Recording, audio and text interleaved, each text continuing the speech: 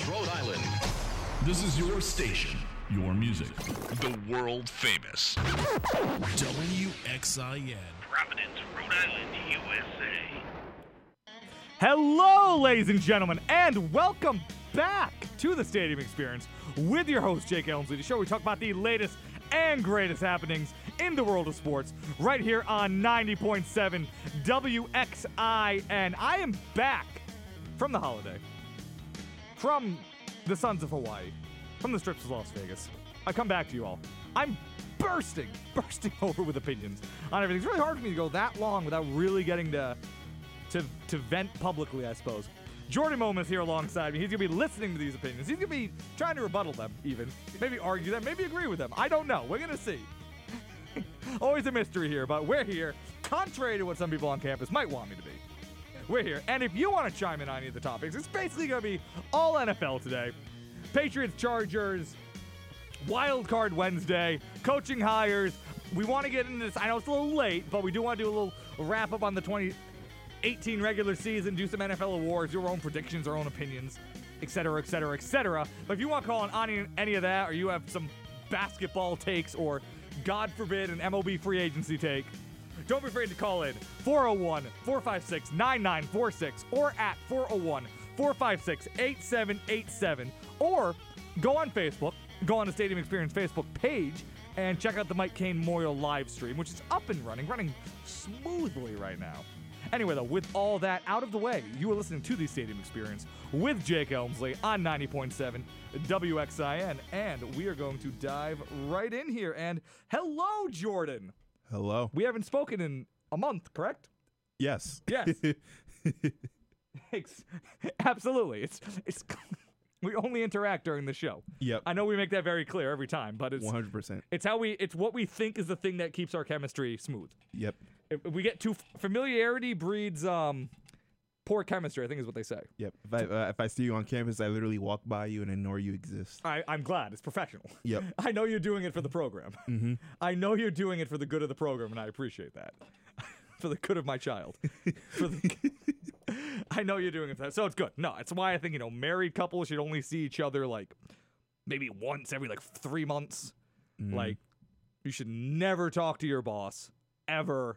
Like, everybody should just operate very independent of each other, except for when they need to interact. Because that way, never any conflict. Chemistry is great. Everything's good. You always have something to talk about. Can you imagine? Great to have people you see only once every month. But anyway, though.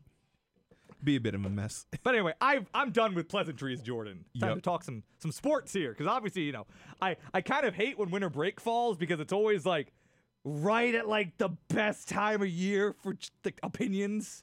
Yeah, the college football championship. Yeah, obviously the NFL season ending, playoffs starting. A lot of football going on in the world. And, last year I tried bringing the show to Hawaii. We had a Stadium Experience in the sunshine. That went okay.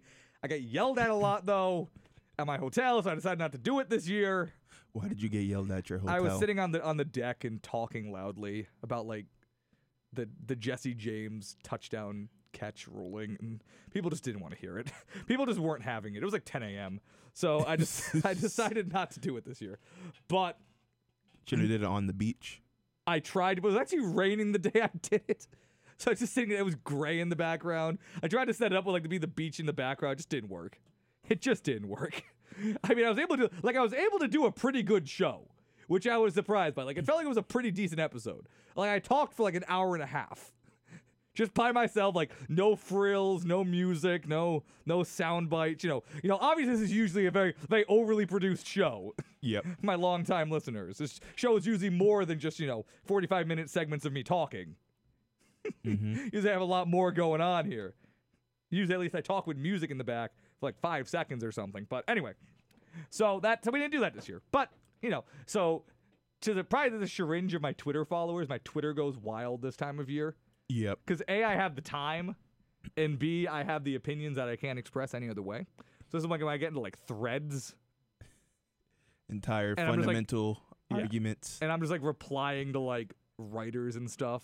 I'm just blowing up Evan Lazar's timeline, and just bad for everybody. Just bad for everybody that I'm not in front of a microphone, frankly. frankly, it's like society kind of slows down. But Yep, it does. But it's just also just the holidays. anywho, we're gonna move on from that, and we're gonna move into. We'll start with this, and we'll move down. Because like I said, it's gonna be all football today, mainly NFL. I have a college football thought or two, kind of tie into the NFL. You know, I don't really. But anyway, football today. So if you're a football fan, stay tuned. If you're not a football fan, stay tuned anyway. I want you just as bad. I want you just as bad. But so the Patriots' opponent is set. The Patriots on Sunday at 1 p.m. will be facing off against the San Diego Chargers. Los Angeles Chargers. Oh my God, you're right. Oh my God, you're right. You're right. The Thank you. the 15th football team in Los Angeles. Yes, thank you. Yes, one of the many thriving football teams in Los Angeles. Yeah. So the LA Chargers, they will be playing them. And looking at this game, looking at this team, kind of a big overview first. This is probably the second best team in the conference, for one thing. I don't think it's unfair to say that, Jordan. Do you? No.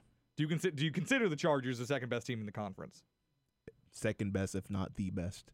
Oh, do you consider it better than the Chiefs? Okay, fair. Like that's a fact. Like it's a toss-up between them and the Chiefs. I feel like. Well, I think the Chargers play much better than the Chiefs right now. You see, and that's fair. Like I'm saying, like it's a Yeah. toss-up. So like that puts them up there, and I don't think the Patriots are in there. I think they're in there with them, but I would put them ahead. But you know, I want to get to. You know, I want to. Like I'm trying to do the broad overview right now. This is a team. This is a serious team for the Patriots to play. This is really the worst case scenario for the Patriots, frankly. They kind of got screwed. Well, they didn't get screwed over here because they get, you know, I'm not trying to say like, oh, the Patriots, God, like they didn't get screwed over. Like they got a competent divisional round opponent, which we'll get into the history of that later on in the show. But, but the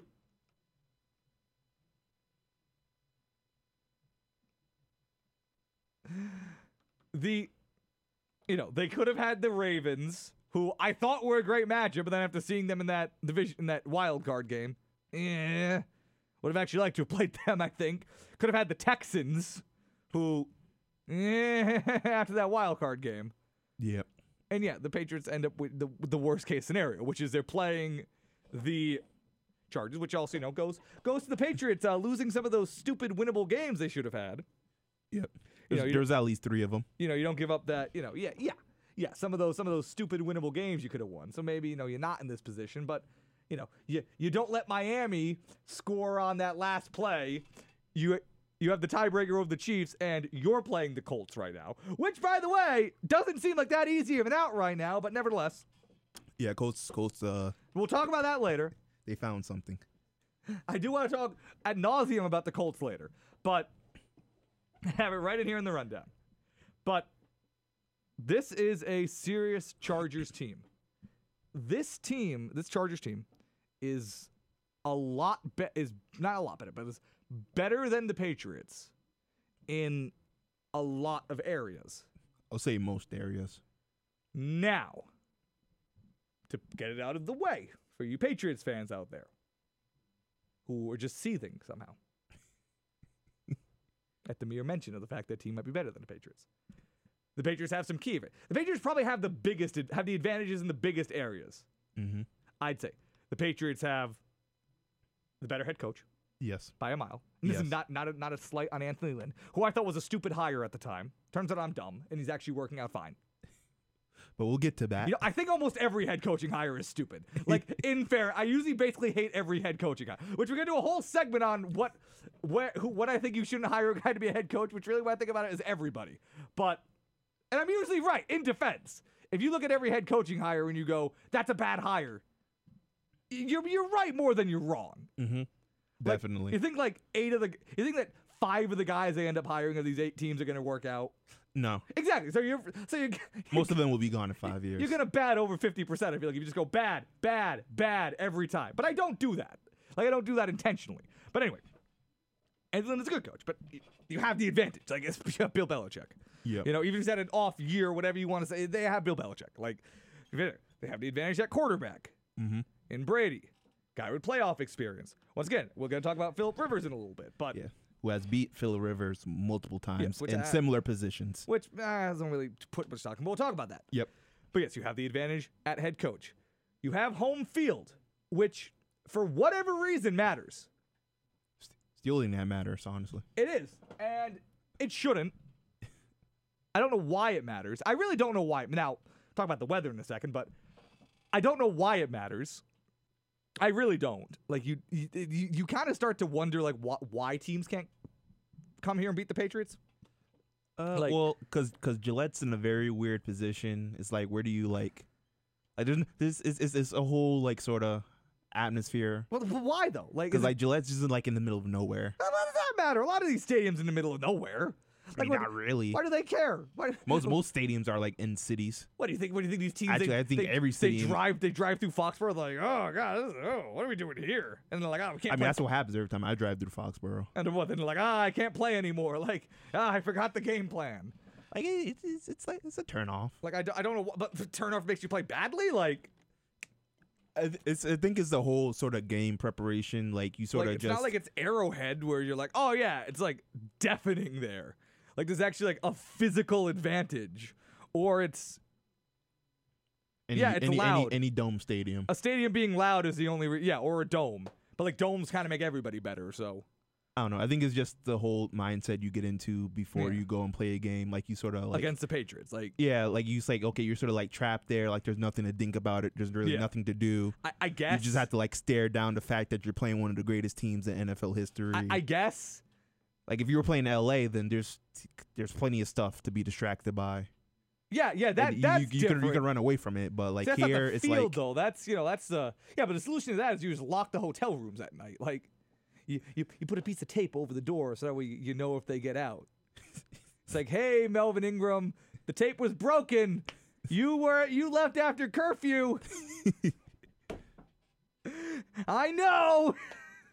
Said you went to go do cocaine and eat Korean food, which I imagine is all there is to do in Los Angeles. I imagine there's much more to do in Los Angeles than do cocaine and eat Korean food. I hate Los Angeles as a city. I've been there. I despise it. But I mean, well, yeah, because the smog and half the state's on fire. Yes, I hate it. But anyway, so maybe it's safer that they play in Foxborough. It's better for their health. Yeah. Like, oh god, thank God we can finally breathe. Like Philip Rivers won't move his kids down to L.A. Like he refused. Like have you read about that? Like he drives back to his house every night, which is still in Santa Clara. He drives he has like a 3-hour commute every day. Like he leaves and he has this whole, do you ever see this? I know I've told you about this. Yeah. He has like a van set up with like a film room in the back. And he drives home and does his film then to go like wish like his like 15 kids good night. Another one on the way. Truly a family man. Yeah, you ever see Horton Hears a Who? Yep. Like when he has a table with all his kids coming in. You have a weird reference to make, but yeah, on like a conveyor belt, so you can say something every. Yeah, that's Philip Rivers coming home from his film van. That's Philip Rivers getting out of his van. Trying to raise an army of good Christians, but anyway, so home field matters for whatever reason. Now that being said, I don't know how much it matters when you're dealing with this Chargers team, which has been immaculate on the road for a lot of the season. They went into Arrowhead and they won. They went, to Pittsburgh and won. That's not much of an accomplishment this season. I mean, the Patriots couldn't do it. Yeah. I get it, but it was a big spot for them. Okay. Like a big spot for them. Like that was like the game where we were like, okay, is this I remember like right before it, we're like, okay, is this Chargers team serious? Like, we'll know after this game. True. And then they won that game. We're like, okay, they're for real. And then we found out that the Pittsburgh Steelers were just actually imploding. Yes, but still, like I still like I give them credit for it still. I do too. And the Patriots still lost to them. Yeah. So maybe the fact I think that's a bad loss. I don't know. I mean, well, now in hindsight we say it is, but we didn't know what was going on at the time. I mean, it was a terrible loss for the Patriots, but I'm not gonna try to enforce like 110. I don't know. Anyway, I'm not gonna make it like a flow chart of like of all my takes, because that's just gonna take too long and just gets too weird, and I can't say anything. Anyway, so not that we don't strive for consistency, but still, like they've been great on the road. So do they come in here? Do you envision this team coming? Because last year they played the Patriots at home, and it was kind of one of those like mid October 1 p.m. games that you barely remember. It was like an Iron Eagle game. Yeah. You barely remember it. Like those weird 1 p.m. Patriots games that you're just watching a weird play. You barely remember them. You know what I'm talking about. Like I know exactly what you're talking about. You talk about it the next day. You can talk about it, completely forget about it. Like, so yeah, there's Patriot games. It's also Halloween next week, and that's what we're really focusing on the entire month of October. But like they came in here and they played fairly well. I mean, I got the score up here. I don't remember off the top of my head. Yeah, it was on the 29th. It was right before Halloween. It was 2 days before Halloween. Okay, see there, that's the reason why. 2 days before Get Spooky. Yep. What did we have Get Spooky that year? What did we have Get Spooky last year? The Fet. Yes. Anyway, so they came in and it was a 21-13 game. It was kind of one of those one of those ho-hum games. Like, nobody really did anything. But like the point I'm trying to make, I guess, is that I don't like I can see them like not being like at least like frightened or like phased by being in Gillette, which is not to say I think they'll win or lose, but it's just like I don't think like that's gonna factor in. Like I don't think we're gonna see that like deer in headlights factor, I guess, that you get with some teams that come into Gillette, be it in the playoffs or whenever. Like I don't think you're gonna see that. Like I don't think they're gonna not look ready, or at least they're not gonna not look ready, and I'm not gonna feel like it's because of that. Then I'll talk about Anthony Lynn, but. No, because like they've been a great road team this year. The Patriots have not been a good road team, but like they've been a great road team this year. So I don't know. I don't think they're gonna suddenly come in Gillette and then be like, the Patriots. Like they just went on the road and played the number 1 defense in the NFL. Yep. And weren't phased at all. Then people try to bring up the travel. Yes. That's a 6-hour flight. You can sleep that off. You're on a private jet. Yeah. Like you fly in the TF Green, you drive. They're not flying in the TF Green. I mean, that's the fast way to get there. Yeah, it's flying into like a private landing strip somewhere. I guess. Or at least like they're flying in the TF Green, but they're not like then getting off the plane like walking the baggage claim. True. Like they're getting off the plane, they're taking their luggage. Oh, they're taking their duffel bag because they're only here for 2 days. Yep. They're taking Philip Rivers' bag of bolo ties and 10 tablets so we can FaceTime all his kids at the same time. Well, doesn't Apple has that the multiple? It wouldn't be. All the screens would be too small. They'd be too small. You have to FaceTime all the kids individually. Are you kidding me? You'd be like, okay. Child number 6. Yeah, which one are you? I can't tell. It'd be like a wall of sound coming at him from the thing. Yeah. Oh my God, that'd be a nightmare. Yeah, probably like what having 10 kids is like. Yeah, I don't know how you can do that. Maybe that's why they're so good on the road now. Chauffeur is like, no kids. I get to relax. So I don't have to remember all their names. Yeah, he's like he probably loves these work trips. It's like gets to leave every other weekend. Oh no, he's a man that loves his kids. Yeah, maybe that's why he plays so well. I mean, yeah, he does. Doesn't have the stresses of fatherhood. The break might help. Like clearly he doesn't want the break though, because like I said, he refuses to move to LA or like stay in LA during the season. Like just refuses to. Like during camp, he's driving. He won't even stay there for like the 2 weeks of camp. That's a man who wants to be around his kids, wants to watch them all grow up, which is crazy because you have that many kids. Like, you don't have to watch them all grow up. Yeah, you can miss a couple. Like how many times do you have to see your kid get his driver's license? Like really? Like, seriously, like you're just gonna see the same mile. I guess in this case, is he? What is he? Did they get it confirmed? Whatever he is. What kind of Christian is he? I don't even know. I don't know. Like whatever like religious coming of age ceremony he has. I'm sure there's one. Wait, to see it 10 times for every single one of your kids? Hey. It doesn't lose its luster after like kid number 4. Imagine that. Like can you imagine having 10 kids and still being like hyped up for like the 8th kid's like whatever? Like 8th kid's milestone? Like was it prom? You're like, okay, fine, 1 photo, boom, thanks, bye. I don't need to do this for time number 16. I don't know. Like, you get my point. Like, well, actually, if you get the prom, it gets to the point where you don't have to buy clothes anymore.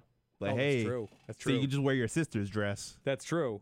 But no, I'm saying like, what do you do? Do you get like all jazz? I mean, I guess like you get the dad. I don't know, Philip Rivers, the mom, or maybe the dad. I don't know.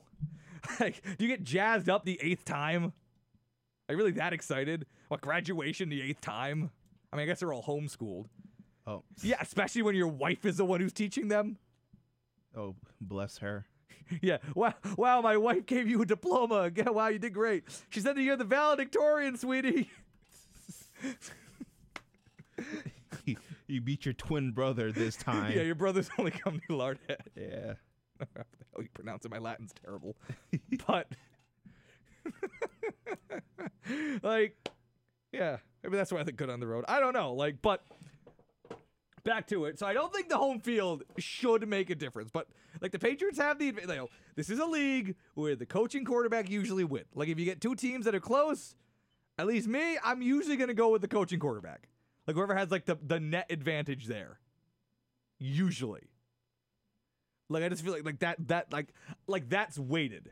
Mm-hmm. You know, it's not like you go, well, quarterback is 1 point, head coach is 1 point, then D-line is 1 point, like, outside linebacker is 1 point. Like, no, like, the quarterback and coach are just worth more. If we just try to, like, mathematically break down who's going to win a game. If we were to do it that way, I would weight coaching quarterback more. So the Patriots have the advantage there. But outside of that, then it's kind of a struggle to figure out where the Patriots have advantages. So let's try to figure out where the Patriots have advantages, Jordan. We'll go down the line. So O-line, I think is even. I think it's fairly even. I don't know. I'm not gonna look at the numbers. Like I don't think the Chargers have a standout O-line. I think the Patriots O-line has been good this year. Like I don't know. Maybe I could find numbers that would substantiate either side, but like knee jerk, like I don't think it's like a definitive like advantage either way. Come on, we're supposed to be responsible and look up numbers. No, but I would see it. Like I feel like I would have observed it by now. You know, we're supposed to do research. Yeah, but anyway, bringing factual information into this. But seriously, anyway. So wide receiver, I mean, Chargers. Yeah, by like a mile. But as somebody who had Mike Williams on his bench every week this year in fantasy, they're doing okay there. With Keenan Allen, like they're doing Travis Benjamin, who returned I'm pretty sure Travis Benjamin returned a punt or a kickoff last time they played. Like the Chargers had the advantage there. Tight end, Patriots had the advantage. Hunter Henry's coming back. Is Gronk playing? Yeah, he's playing. Okay. Yeah, well, yeah, the shell of Rob Gronkowski is playing, but the Android Gronkowski. But yeah, I mean, Hunter Henry's gonna try and play. I don't know how big of it. I don't know what that's gonna do for them. Probably something. I don't know. Like he tore his ACL in camp, and I don't know. I'm gonna give the Patriots the edge in tight end. You know, Gronk has had a very down year, but yeah, like I'll give them the edge in tight end.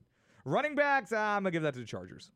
Yeah. You know, Sony Michel and James White or Eckler and Melvin Gordon. Like, now Melvin Gordon might not be healthy. He didn't practice today. It was only a walkthrough, but yeah, I mean, God, last time they played, Melvin Gordon opened the game with like a 70-yard touchdown. Which I'm not trying to draw too much from like the last year mid-October Patriots-Chargers matchup. So I probably should stop bringing it up because I don't really put that much stock in it. So I don't know why I keep bringing it up, but just, you know, I don't know, it's easy to bring up, I guess, but I don't really put that much stock in it because they're both entirely different teams, entirely different situations. So, it's all of offense. Then you move to D-line. I mean, come on. Come on now. I think defense is all Charger. Yeah. Yeah. Well, D-line, all Chargers. Linebacker. I'm saying the linebackers are kind of banged up. Like, I'd be willing to go like that. That's a wash. But, like, it doesn't matter because, like, both these teams play a ton of, like, nickel and dime anyway. So, like, the secondary, I think, is a conversation. I mean, I also lean Chargers on the secondary because they have 2 all-pros in the secondary. Patriots secondary has been... I mean, they have one. J.C. Jackson has had a good year, apparently, like it turns out. J.C. Jackson has had actually a very good year. So I guess that goes at those takes on him. But, so Patriots got a contribution out of a rookie, surprisingly. So that's one. That is one. You got to wash that entire hot take. You're right, I do. You're right. You got to throw it out the window. Well, it was an undrafted free agent, so it wasn't a draft pick. Jesus. So it wasn't a draft pick. Okay, so it still stands. So it wasn't a draft pick. I mean, come on. It still stands. Draft picks, come on. Never mind. You don't think an undrafted free agent is going to be good when you bring them in. So don't try to tell me that was Never mind. They just pan out sometimes if you're lucky. Yeah, no, undrafted. That doesn't count. That's not a draft pick. No, Doesn't count. Does not Absolutely count. doesn't count. Completely does not different. count. But anyway, so Yeah, the secondary. I mean, the secondary I think is a confidence. I do lean Chargers as well because like they have Derwin James. You got. I mean, Casey Hayward. I don't know if Casey Hayward's had a good year. I don't know. If I'm being honest, like but I assume he has because like they've been good and he's a good player. So, like I probably should have done research on that because I was thinking this yesterday. I don't know if he's actually had a good year, but he's probably had a good year. I mean, Desmond King, who I loved in the draft, by the way, everybody. I was all in on Desmond King, and then he kept falling, and I was like, Patriots, draft Desmond King, and then 2 years later, he's an all-pro. So, I nailed that one. I guess you did. I can't refute you. So yeah, I nailed that one. You nailed it, Jake. I was all in on Desmond King. You only got to hear about the hits. Only got to hear about the hits, everybody. That's all that matters. The ones I was right about. I was right about Desmond King. So you're welcome. You're welcome, everybody. And also, there's a fact that the Patriots haven't actually played good against any team that has a quarterback and a wide receiver core. That's a lie. They played good against the Packers. They played good against the Chiefs. They played good against. I mean, I'm not gonna go that far. They played good against the Vikings. We can argue the Vikings. No, that was probably the most complete game the teams played all year.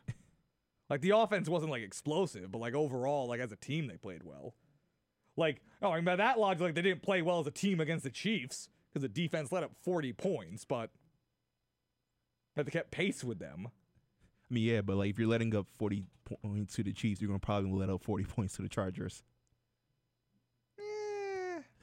They were scoring in bunches. That was like no. Anyway, that was a shootout, so it doesn't count.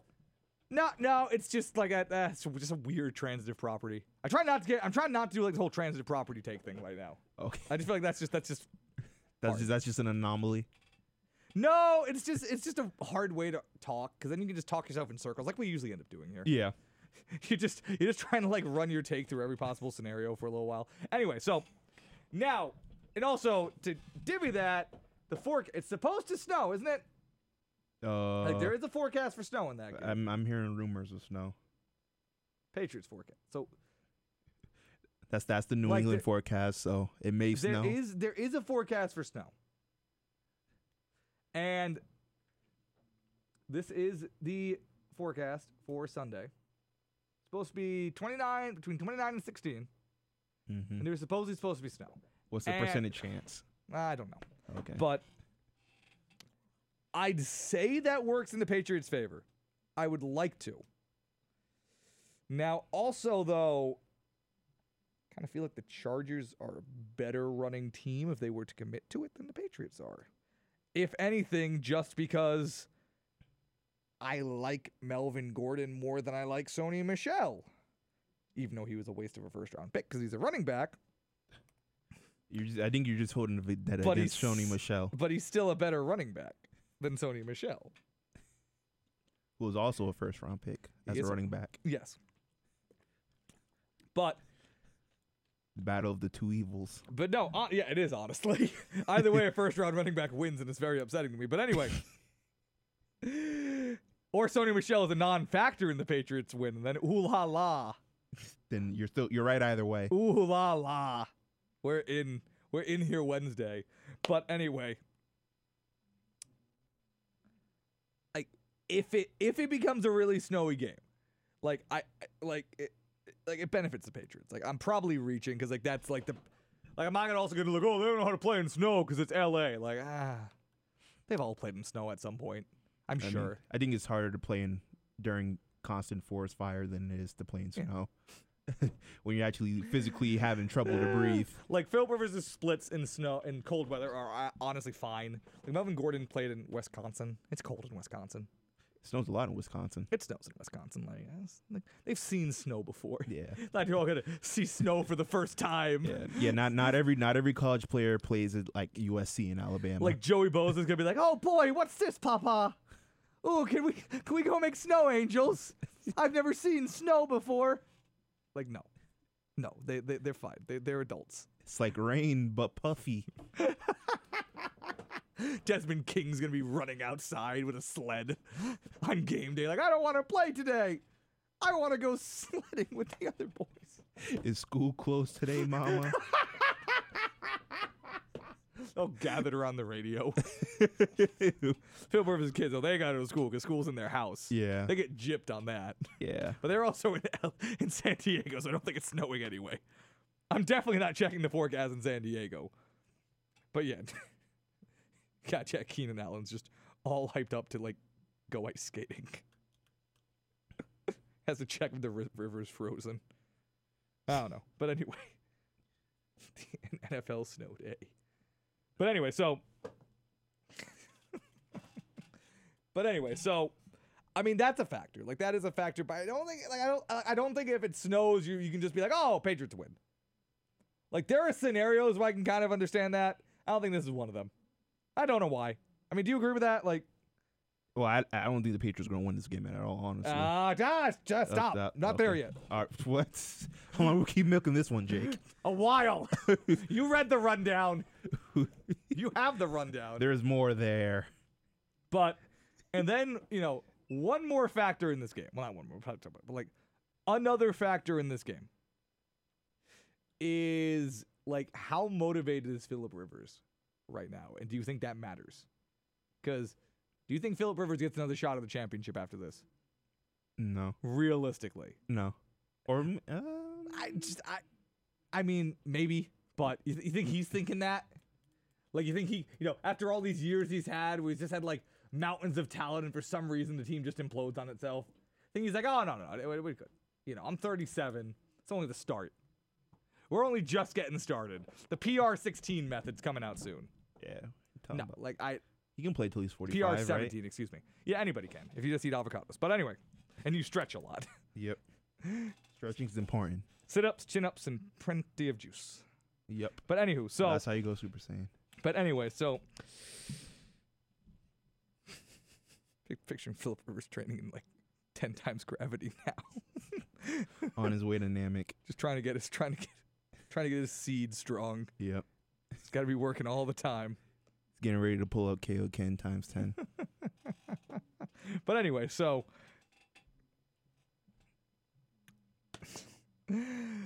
So, I mean, like, I feel like that's at least, like, a factor in this. And, like, not to say, like, Brady isn't motivated, but I don't know, like, it's probably, like, it's a different kind of motivation. Like, coming in. But here's the difference, though. The Chargers is a good enough team for Philip Rivers to just play average, and they can still beat the Patriots. Probably. That much, I mean, that's a fair point about it, yes. And also... Tom Brady's going to have to be extra. How much do you trust Philip Rivers in a big spot? Like, in fairness, like, Philip Rivers is kind of an enigma, like, when you're talking about quarterbacks. I feel like Philip Rivers is, like, kind of like the test study. It's got, like, the case study for, like, how we discuss the legacy of quarterbacks. He's the control. Like, assuming that, like, they don't win. Like, or at least, like, you're just only talking up to this point. Like, Philip Rivers is kind of, like, a great case study, because like, they haven't won anything, but he has a lot of records. Like, a lot of guys, like, I know we did, like, the whole Carson Palmer argument a while back, but, like, I almost feel like Carson Palmer isn't as good of a case study, because, like, I just think he's kind of bad. I thought Vinny T was the case study. Yeah, exactly. Like that's just, like, mocking, like, basing it on stats, but, like, Philip Rivers has, like, actually, like, been good. I think he's been better than I think he's, like, a better player than Carson Palmer. But yeah, like, the resume is not any different. Like, if you're just looking at the resume, well, I mean, the resume is different. If you're like, oh, well, he only played for one team, that's a big deal. That means nothing. That's a big deal to people for some reason.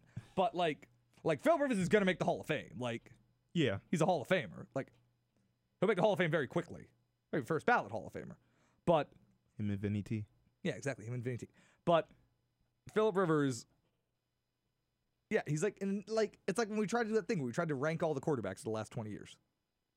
Like, where do you put Philip Rivers? It's just like, I think he's a better player than Eli.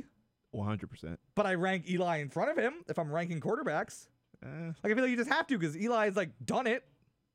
Yeah. Did it when it matters. Like, who cares if you were, like, good in November a bunch of times?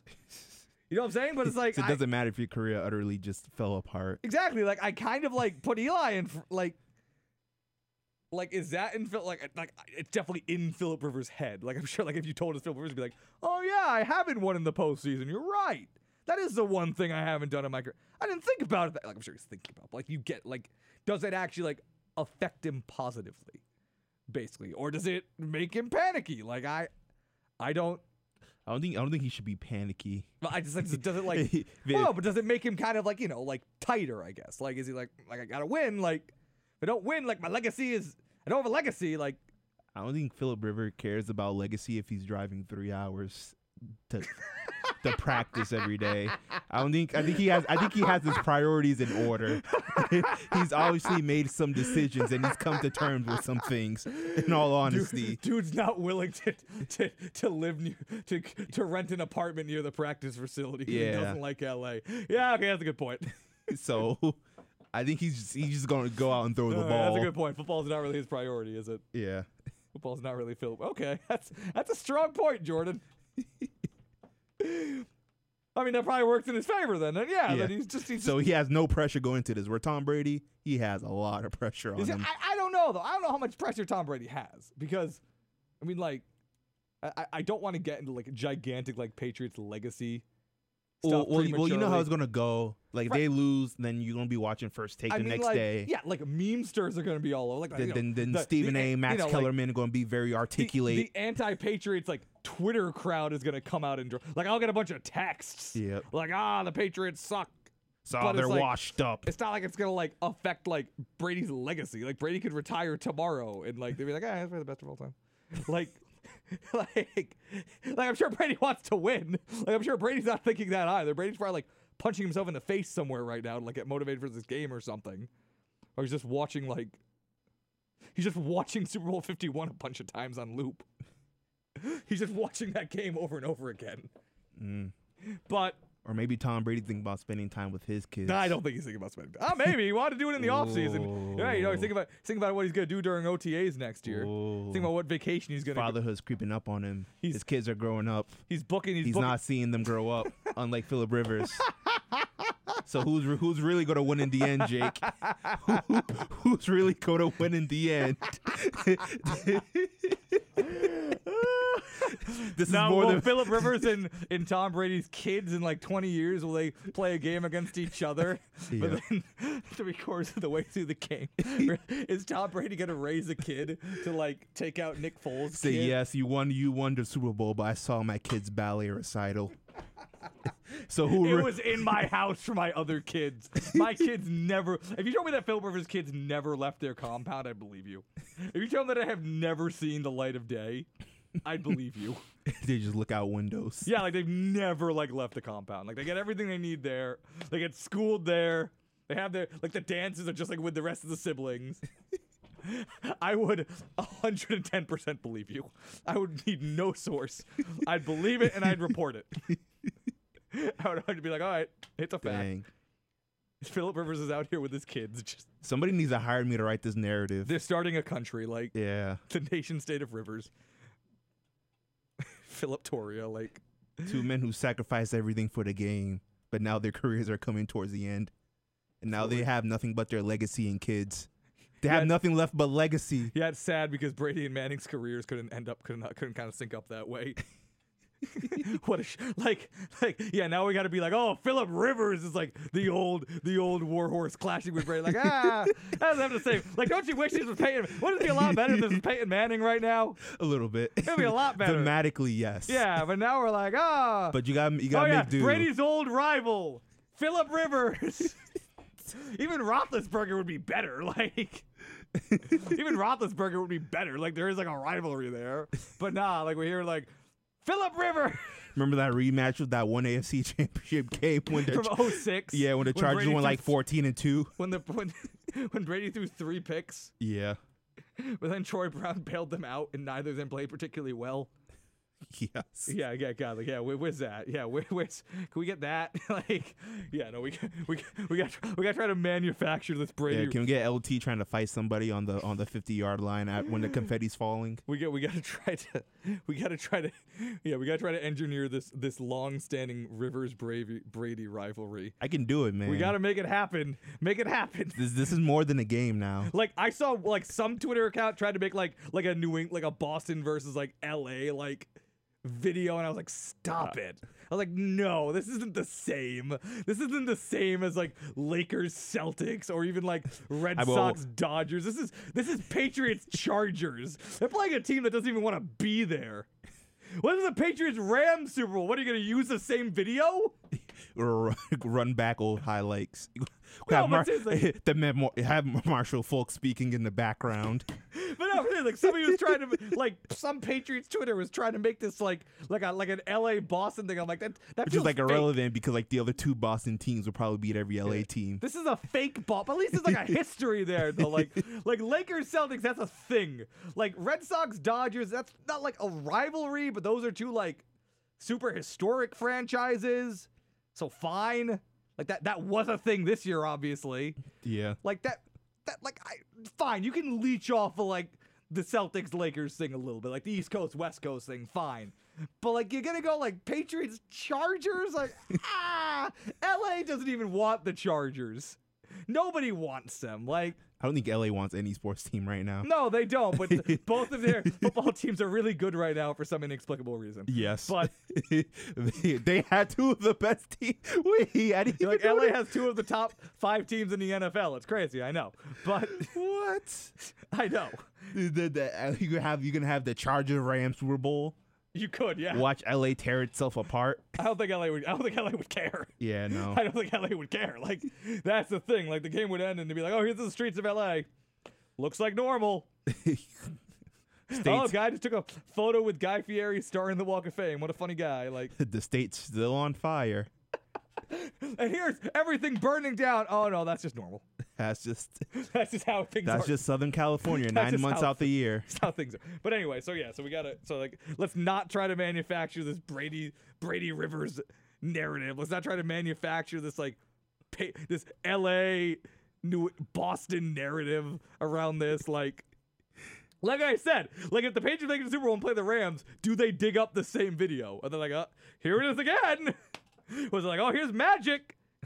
Here's Bird. Like it's the rematch. It's the rematch of the city. Like really, like is that what they're gonna do?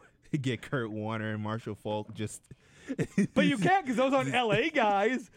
Those are St. Louis guys. Like, do you gotta go way back? Maybe. Like, do you gotta really dig up? Like, who is on the LA Rams? Like, God I know knows. they have guys. Like who knows anymore? Oh God! Like, is that what you? Yeah. Do you got it? Rams Hall of Famers. All right. Let's see how many of these guys were in LA. When did they leave LA? When they left LA like twice. I'm not doing this. It's just stupid. I'm not doing this. Yeah, we indulge that a little bit too much. But like, you get it. Like, it's, like that's so. Yeah. You know what? Yeah. Too bad Peyton's not here. Even Eli would be better. I'd take Eli. I don't know how that would work because he's in the NFC, but if Eli like somehow was like traded to like, I don't know, the Jaguars, and for some reason that worked because it wouldn't work even though people want that to happen. And then we had like Brady and Eli, like Eli and Tom Coughlin squaring off in the AFC Championship game. Fine, there's like an old QBs in the twilight of their careers clashing narrative here. No, we got something, but I don't know. The battle of the setting suns. Ooh, two old gunslingers out here, getting ready. The year is 1899. The twilight at Foxborough. Civilization. Oh, that's what I'm called. This is the twilight at Foxborough. and then the Patriots win. They gotta go play 2 more games against much younger, faster teams. Yes. And that's just all youth from here on out. Yep. Then you got youth versus old versus wisdom. See, it writes itself, Jake. It does kind of write itself. I will give you that. Like, see, you don't even need the LA Boston thing. Like, it's useless. It just doesn't fit you. It's just not applicable. So, Yeah, that's the narrative around this game.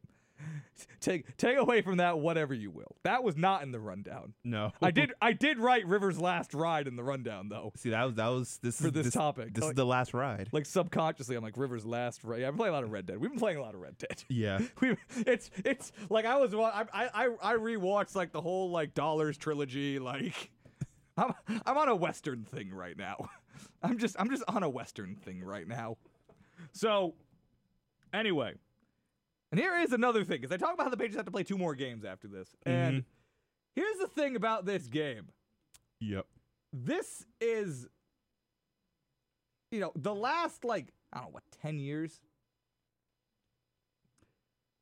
Like,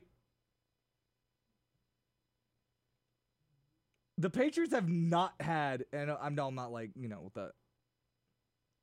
not the first guy to come out and be like, oh, the Patriots usually play pretty crappy teams in the divisional round.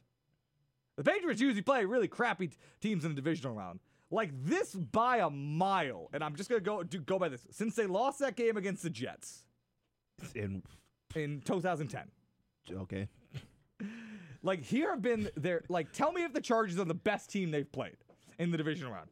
Last year, they played the Titans. Remember that game? I remember that game. I barely do.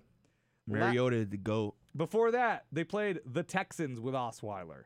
Before that, they played the Chiefs, which, that was okay. I mean, like the Chiefs were never threatened to win that game, but like it was like it was like the Alex Smith Chiefs. They were like a perfect like divisional round team. They were like good enough to win a playoff. That was the perfect. The Alex Smith Chiefs were the divisional round kings. Like no, like they were like a good. They were like perpetually good. Like them and Andy Reid were like perpetually good enough to win a playoff game. Yeah, that was their bread and butter. Then the year before that, probably the best game since then was when they played the Ravens. That was a great game in 2014, but like I didn't go into that game like the Ravens, like ooh. Other than like that was an unexpected good game. Like other than the fact it's the Ravens and they usually give them trouble, but like I wasn't going to that game like the Ravens have like advantages in most areas over the Patriots. Like no, plus I think the 2014 I love the 2014 Patriots team. One of the best sports teams. Like that might actually be, like that is one of my favorite Patriots teams. Yeah. And that might be a byproduct of me being like 6 and 03 and 04. So I don't. But anyway, then they might be better. They played the Colts the year before that. They played the Texans again the year before that. Oh.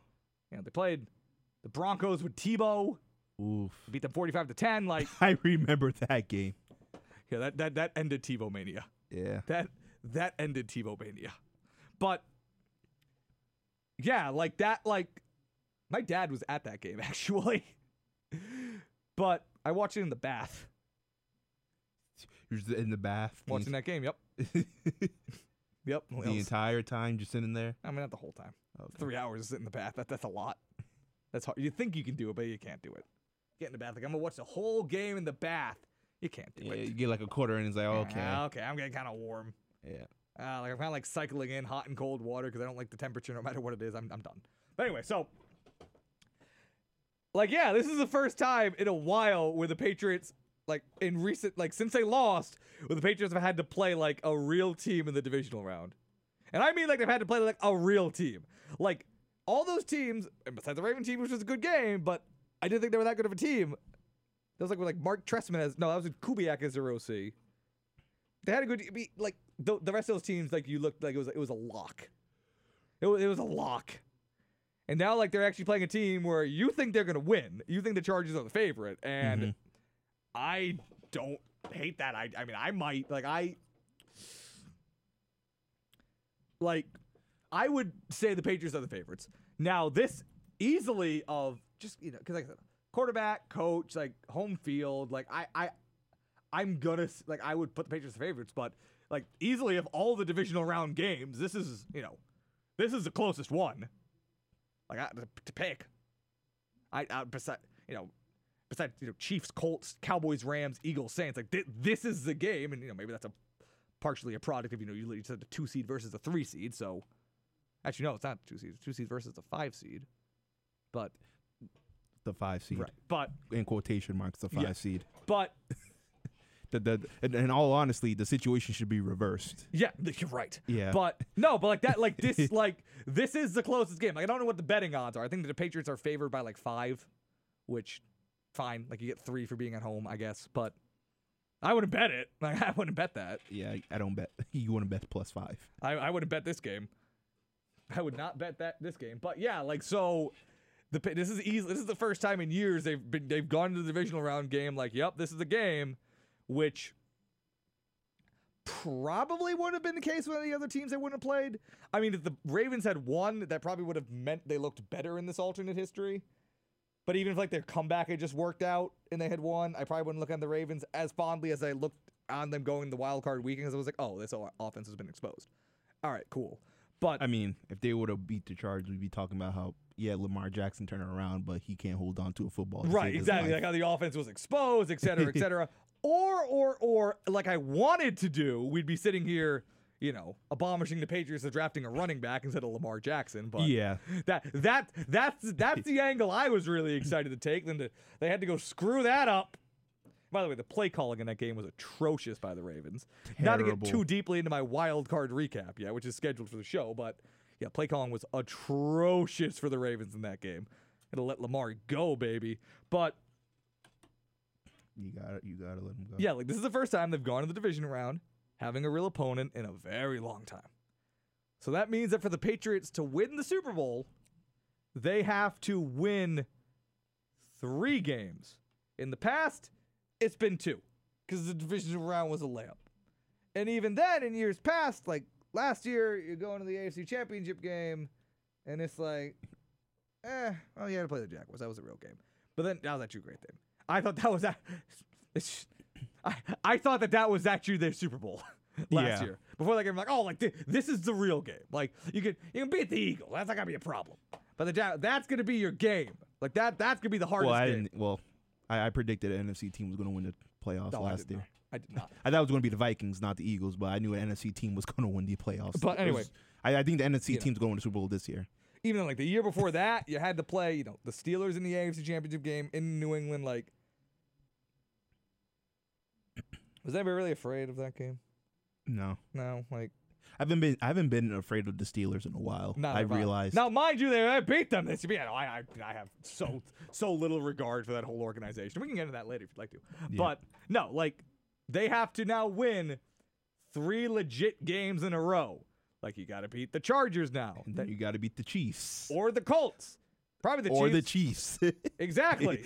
But like if the Colts win, then I'm taking the Colts really seriously. Yeah. And then you have to play probably either the Saints or the Rams, or probably Nick Foles again. or probably Nick Foles. Inexplicably. But like probably the Saints or the Rams. Probably the Saints or the Rams, which they will not beat the Saints or the Rams. Well, we talked about this earlier in the year, and I said, as I still stand by. I'm doubling down. Patriots are not beating the Saints or the Rams. And we talked about this. The Patriots will not be the favorite in any of those games. I think it's possible. I think they can do they can do it, but they wouldn't be the favorite. Now I'm not even saying that like any team can win any game, really. No, like I'm saying like they wouldn't be the favorite, but it's not like they're like dramatically outmatched. They're outmatched, but they're not like. I think the Saints will run their ass up. Well, that's fair. You see, I think the Saints will. No, I think the Saints will kill them. If that's how you feel, fine. But if you feel on this particular year, the Saints are going to kill them. If you think Drew Brees is going to kill them. Fair enough. Have a take, please. Go for it. I love it.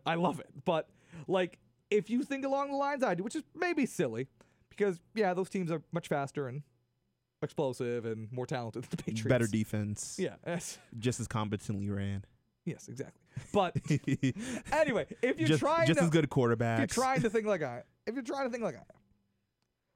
it does throw a wrench now that like the Patriots have to also go through the Chargers now. Like it's just like they have to play like a third game, and Brady usually has one bad playoff game every year. He has one where he's not so sharp. And can this team win a playoff game against any team they'd be playing with like a mad performance from Brady? Any chance this team can win unless Brady is like on. Well, he has to be on to beat the Chargers. There's no advantage or buts. Do they beat any of these teams without like Brady like being like pinpoint every game? I think they could beat the Colts. Okay, but if it's barely. But see, if it's the Colts team to beat the Chiefs, okay, like it might even be in Gillette, so maybe. But okay, say it's the Chiefs and Arrowhead. No. Are you beating the Rams or the Saints without Brady being like not perfect, but being like on it? He has to play the best he's played at any point in his career to beat any of these teams. You need like MVP Brady yeah. 3 weeks in a row. Yes. Which historically you haven't gotten in the playoffs. So not optimistic overall about the playoffs.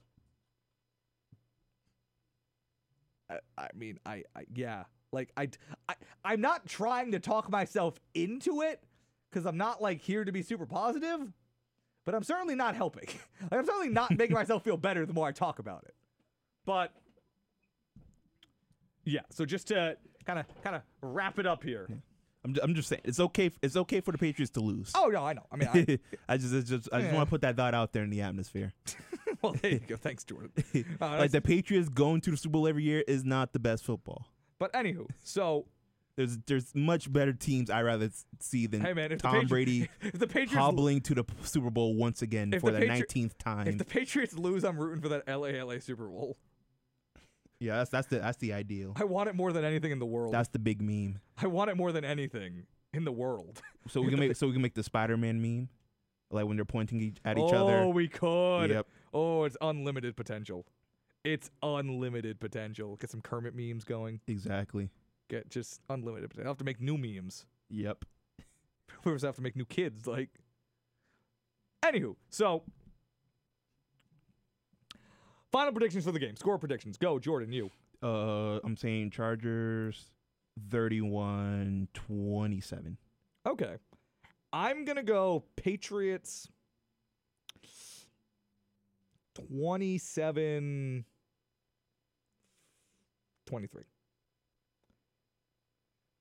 Which +4 is our margin here. Yes, exactly. I'm doing it because I don't believe in the betting line, so I'm intentionally trying to screw up the betting line. That's exactly what I'm doing. I'm like, I can't have it be by 5. No. It can't be by 5. It has to be by 4 or less.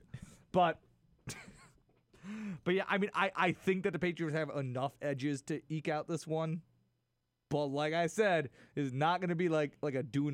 I'm so glad that this isn't the Saturday game at 1. I'm so glad this is a Sunday game at 1. Because otherwise, if the Patriots lost, I wouldn't want to watch football the rest of the week. And I want to watch the rest of these games because they're all good games. Yep.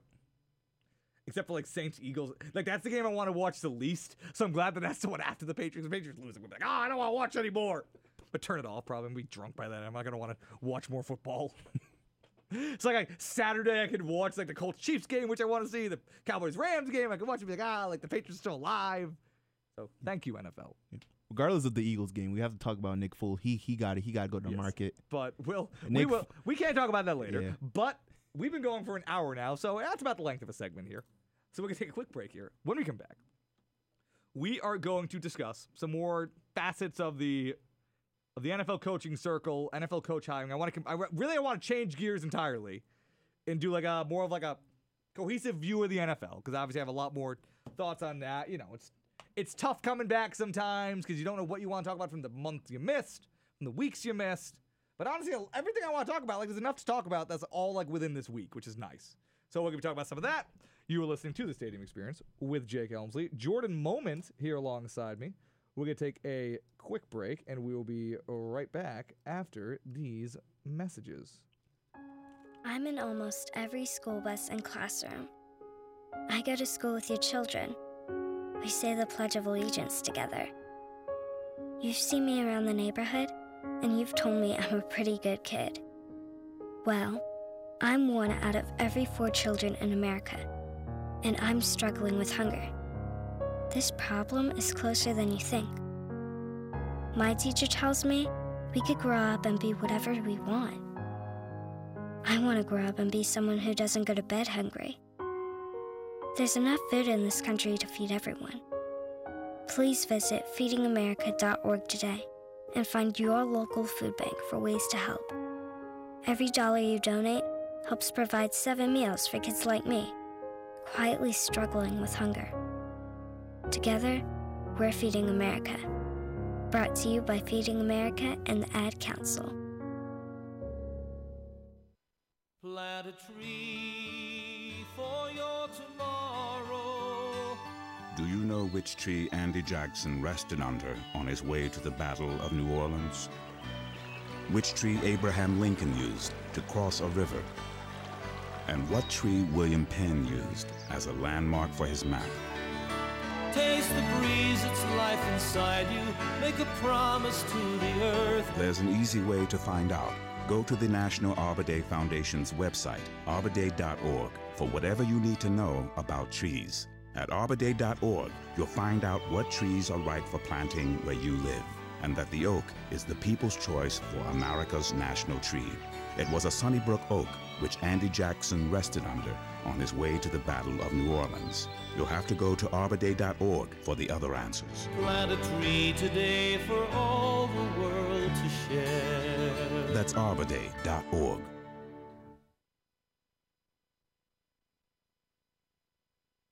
Okay, fellas, thanks for checking out our membership meeting for the Unstoppable Iota Gamma Kappa fraternity. Candidates will be notified around mid-semester. Peace, have a good day.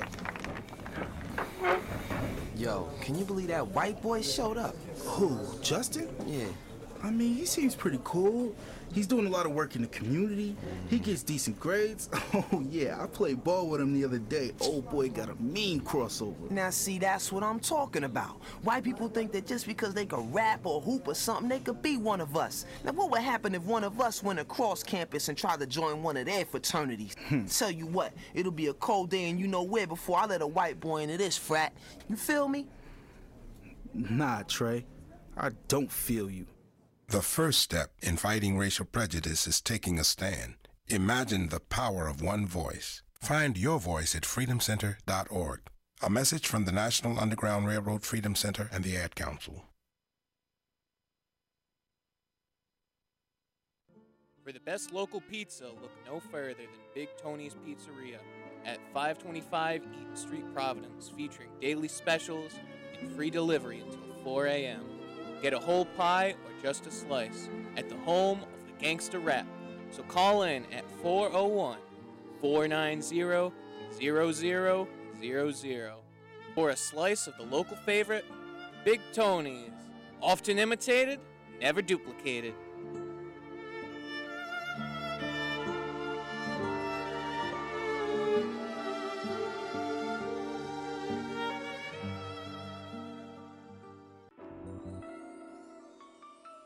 Glasgow Smoke Shop is Providence's premier smoke shop and vapor lounge, conveniently located at 1842 Smith Street, North Providence.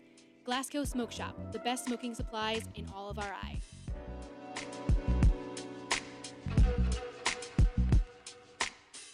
It's not the size that matters, it's the pleasure it provides. WXIN FM.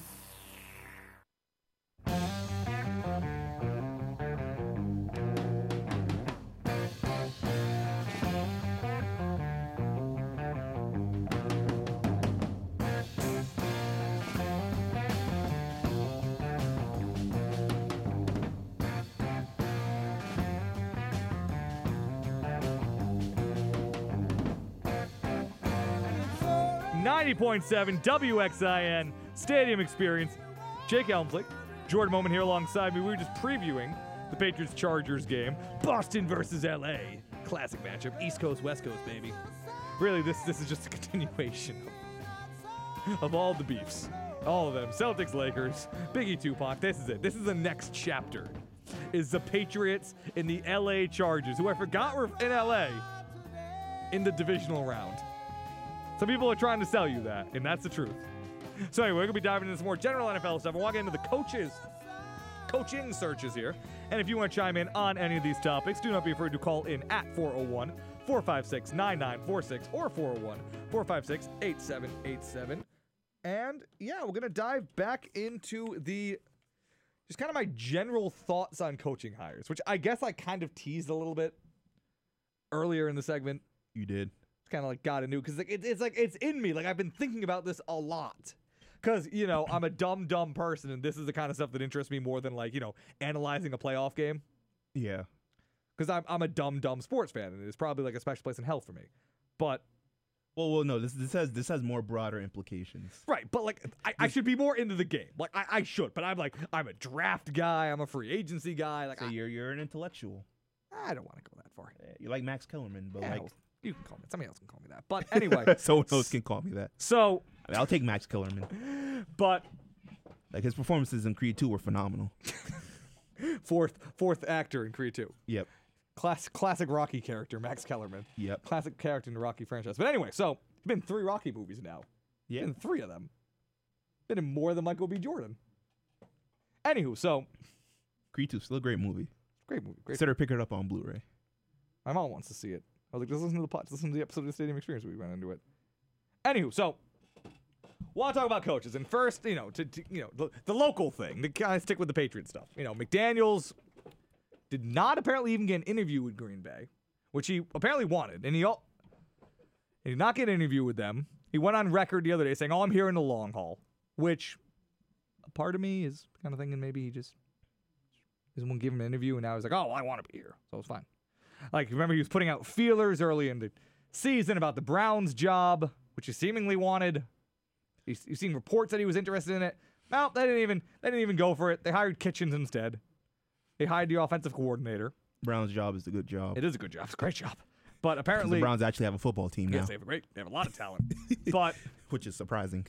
Not to me. But anyway, so Josh McDaniels seemingly, which surprised me because, when he was starting to say, when reports were coming out that he was interested in being a head coach, a lot of people were like, "Oh, well, nobody's going to want to hire him because, we did with the Colts." And I was like, I don't know.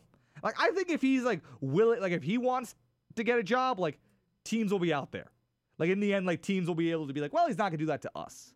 And if he's the best option out there, you're doing your team a disservice if you don't bring it in. If you think he's the best coach, but, this one thing he did. But maybe it affected teams more than I thought. Because seemingly, he got frozen out of the process. The Packers went with Matt LaFleur. And, the Browns went with Kitchens, which I think is fine. I think that was probably a smart move by them. Because, their offense got great after he became the OC. After Todd Haley. Stupid freaking Todd Haley. Great all-time Steelers coach. After they got him the F out of there. And they promoted him. But that happened. It also seems like the coaching hirings are happening very quickly this year. I don't remember in the past almost all the coaching openings being filled before the divisional round. But that just might be a feeling of mine. But I feel like for the most part, they've waited until the end of the season to do a lot of these things. Because obviously they can't interview the staffs of playoff teams. Seemingly these teams don't care. They're not hiring coaches who are on playoff teams. Which I do want to get into the whole thing of that. But so McDaniel's seemingly frozen out. Mm-hmm. So he's going to be with New England next year, which some people love, some people hate. People tend to give McDaniels probably more crap than he deserves. Honestly. A little bit. Honestly. For the reason that, I'm not saying I'm some gigantic McDaniels guy, because they exist, but it's just more a matter of I would blame issues in the offense more on Bill and Brady than anything. Well, just because I would blame the issue of them barely having an offense. Yeah, exactly. I think that's the biggest issue. I put that more on them because I put everything on this team on them more than anybody else, because everybody else is just kind of a pawn. Yeah. Because I say that because McDaniels could leave and they'd just promote anybody to be the OC, and it would be the same. Yeah. It's not like McDaniels is going in there overriding Belichick. Maybe a different wrinkle here and there, but when they've had it's the same offense no matter who's here. So I don't know how much blame. But anyway. Yeah, everyone else is just stuck in the middle of a tripolar power dynamic. Exactly. But seemingly, people think McDaniels is a very smart football mind. And fine. And seemingly a lot of people are convinced that he's the next coach here. And that's why he's still here, and that's why he got all the money. But which I'm not I don't love either. I'm not all oh man, gotta have McDaniels be the next head coach, because there are people like that. If Brady's still here and Belichick decides to leave, which isn't going to happen, then I'm okay with it, because at least you keep the same system, you keep Brady, do another year or two like that, and then maybe you reappraise things down the road. But if it's a matter of he just kind of keeps what Belichick has going, then fine. I just don't know if anybody can do that. So I would just rather just get the best coach, but fine. We're getting into my opinions on what coaching options are like. So maybe I do love McDaniels. Maybe I'm going to talk myself into McDaniels by the end of this. Because I have a lot of opinions on this matter. But then you have to say, if you're McDaniels, how stupid must you feel for not taking that Colts job at the last minute? Like when you see this team, because at the time, and you know this, I said this a million times.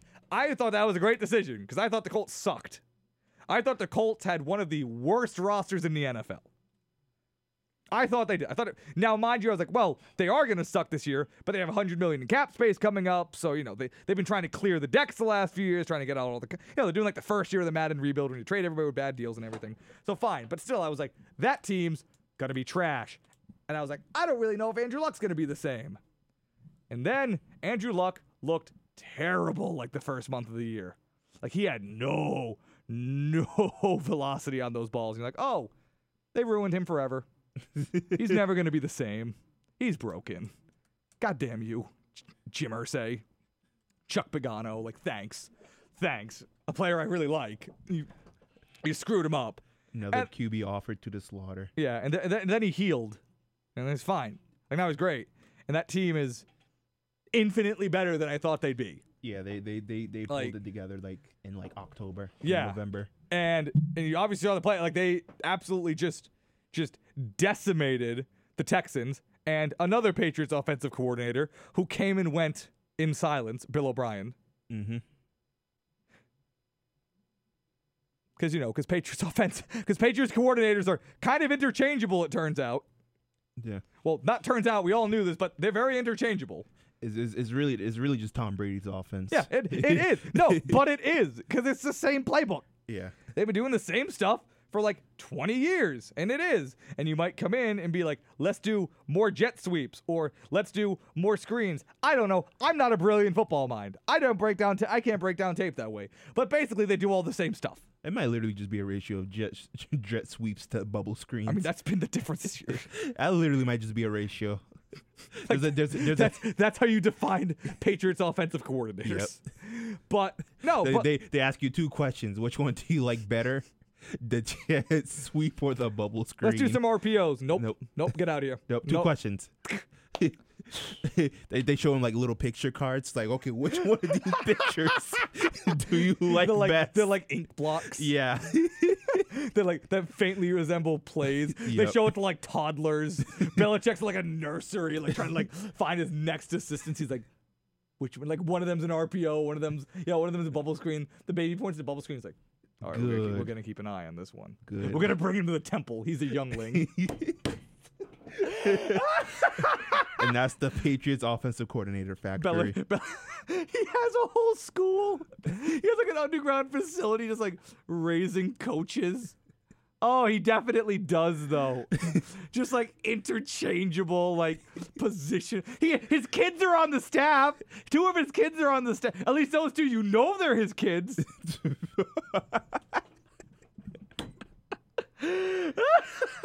Oh God. We've uncovered something here. Oh God, what's that? Oh God, it's Belichick. Run, Jordan. Run, we've gone where we shouldn't have gone. We cracked the code. Belichick's just outside the studio with a knife. We're not making it out of here. This is gonna be our last broadcast. The power cuts out. Where's Campbell when you need him? I don't know.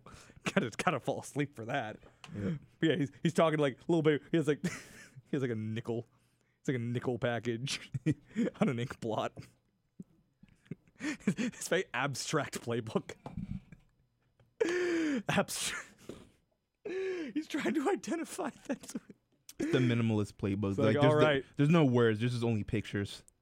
He doesn't see if they're just attuned to it. If they're attuned to the Patriots way. It's a pop-up book. If they're attuned to the Patriots way. It's like, all right, ma'am, we have to take your child now so he doesn't form emotional attachments. Could take him to the Belichick temple. It's this whole.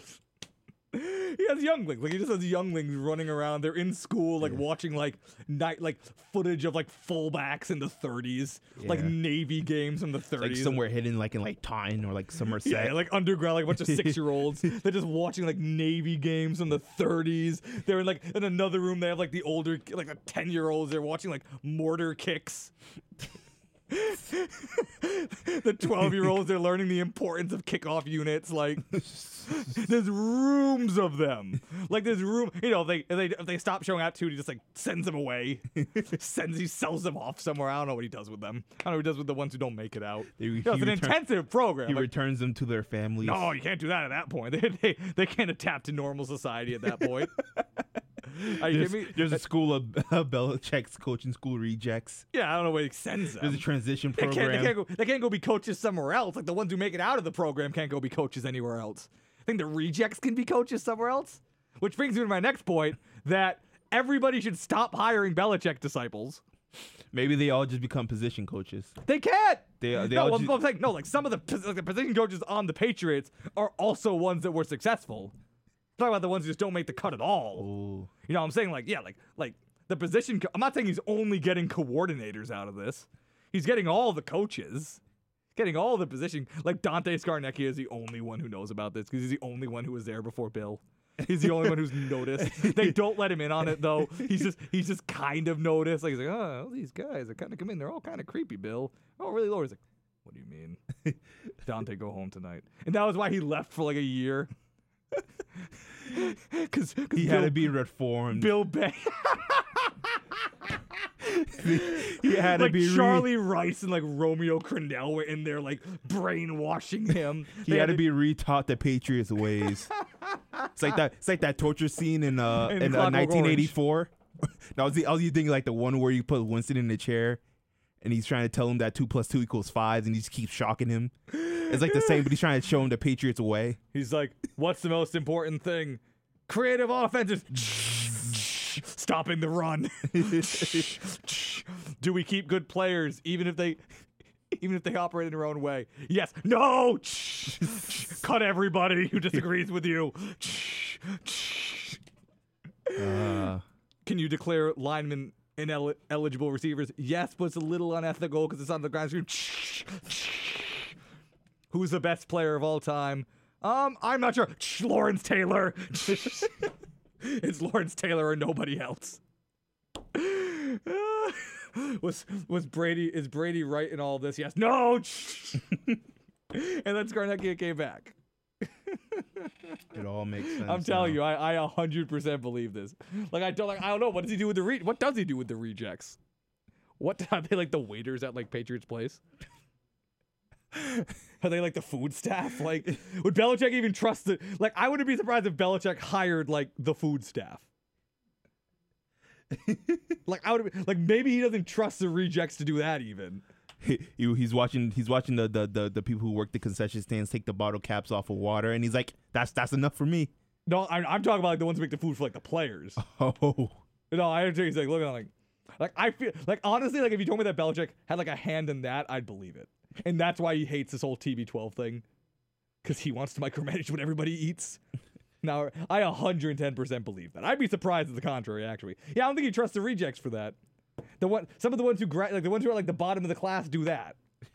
Like however many make it through the program, like those ones do that. And then like the slightly higher ones, like they're like the positional coaches, and eventually like you get a few coordinators. It's like, all right, as like the trade school like pathway at Bill Belichick's coaching school. Yep. If you can't cut it, you just become a nutritionist. Yeah, or you become like a scout or like like a strength coach or like a ball guy. You gotta be good to be the ball guy, actually, because they had the ball guys committing like covert ops. Exactly. At Gillette, actually. No. You gotta be. They're not just letting anybody be the ball guy. That's a special program. Yeah, they're not just letting anybody be the ball. So you gotta test into that one. Gotta be the film. It's a film school. When you spy on other NFL teams.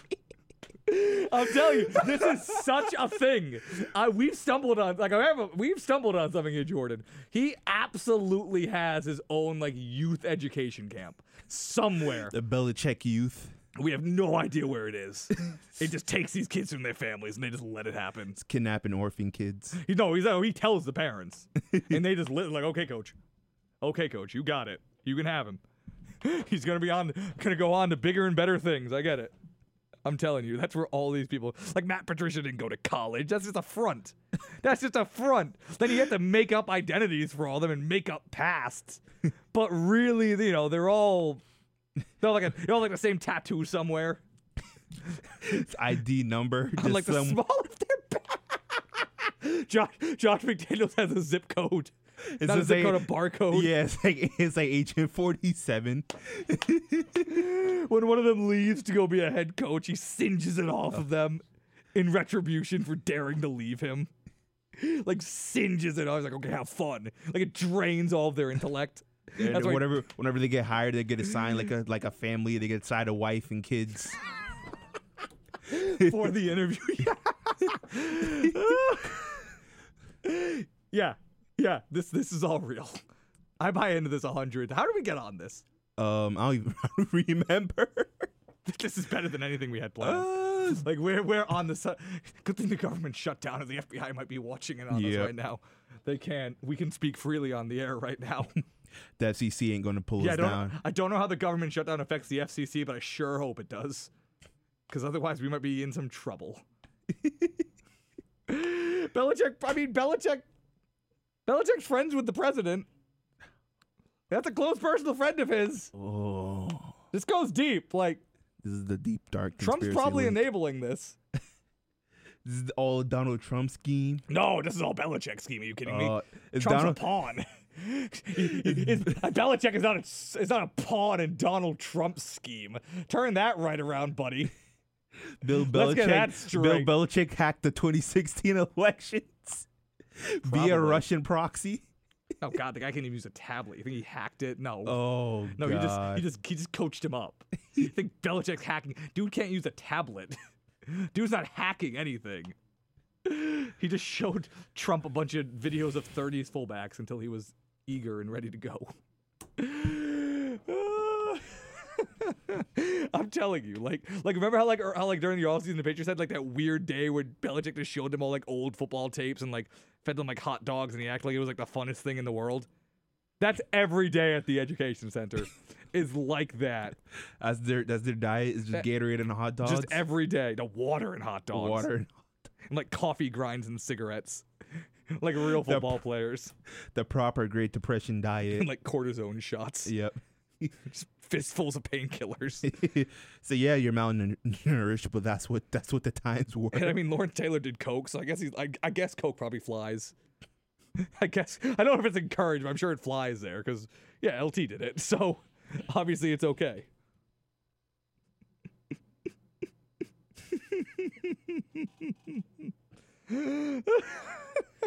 If the Giants did it in the 80s, he's good with it. You said it. Coke probably's fine. And I just see 11-year-old kids just eating a hot dog. Just do a line of Cokes and just eating hot dogs. They're wearing like old-timey leather football helmets. Like I'm gonna be the quarterback's coach one day. You might just be JS229 or maybe not. Seal here, seal there. Sweep it up the middle. His nose starts bleeding. Have the backup quarterback do a drop kick on a PAT. Yes. Like one of them says that, like an aura comes down around. He's like, "This is the chosen one." Like this is the chosen one. This is the one the prophecy spoke of. He's still looking for that one. Completely just having nosebleed, just talking about 32 dies. Talking about like new ways to do kickoffs. Squib kicks every time. Belichick stops and he's like, "Everybody get out, but you. Come here. You come here, son. Sit on my lap. Sit on. You're a very special boy. Oh God. You're a very special boy. You're gonna be very important one day. You're gonna become a head coach and disappoint a team one day, son. You're gonna bring a team to the playoffs and have them lose every year for 4 years, and you're gonna be fired. And you're gonna come right back to me, okay? What are you gonna do when you get fired from coaching the Arizona Cardinals? Come right back. Come right back. Good. Now go, son. Go back with your friends. We never spoke. I can do this all day. This is so funny. I hate to praise my own bits, but this is a great bit. Yeah. I This is not where I thought the show would go. I had so much actual sports stuff to talk about today. But every time, Jordan. Every time we stumble on something brilliant. But 11-year-olds doing cocaine, eating hot dogs, talking about 32 dives. Watching fullback film. Yep. Being like, this is James Devlin. He's the most important player on the team. What about Tom Brady? What about Tom Brady? Like pulls the lever, that kid's chair falls. He's gone. Nobody knows where he goes. He's in like the rubber mine or something. I don't know. There's a rubber mine. I don't know what he does with the rejects. I don't think anybody knows what he does with the rejects. They don't want to know. You just don't want to be one of the rejects. That's all you got to know. You just don't want to be one of the rejects.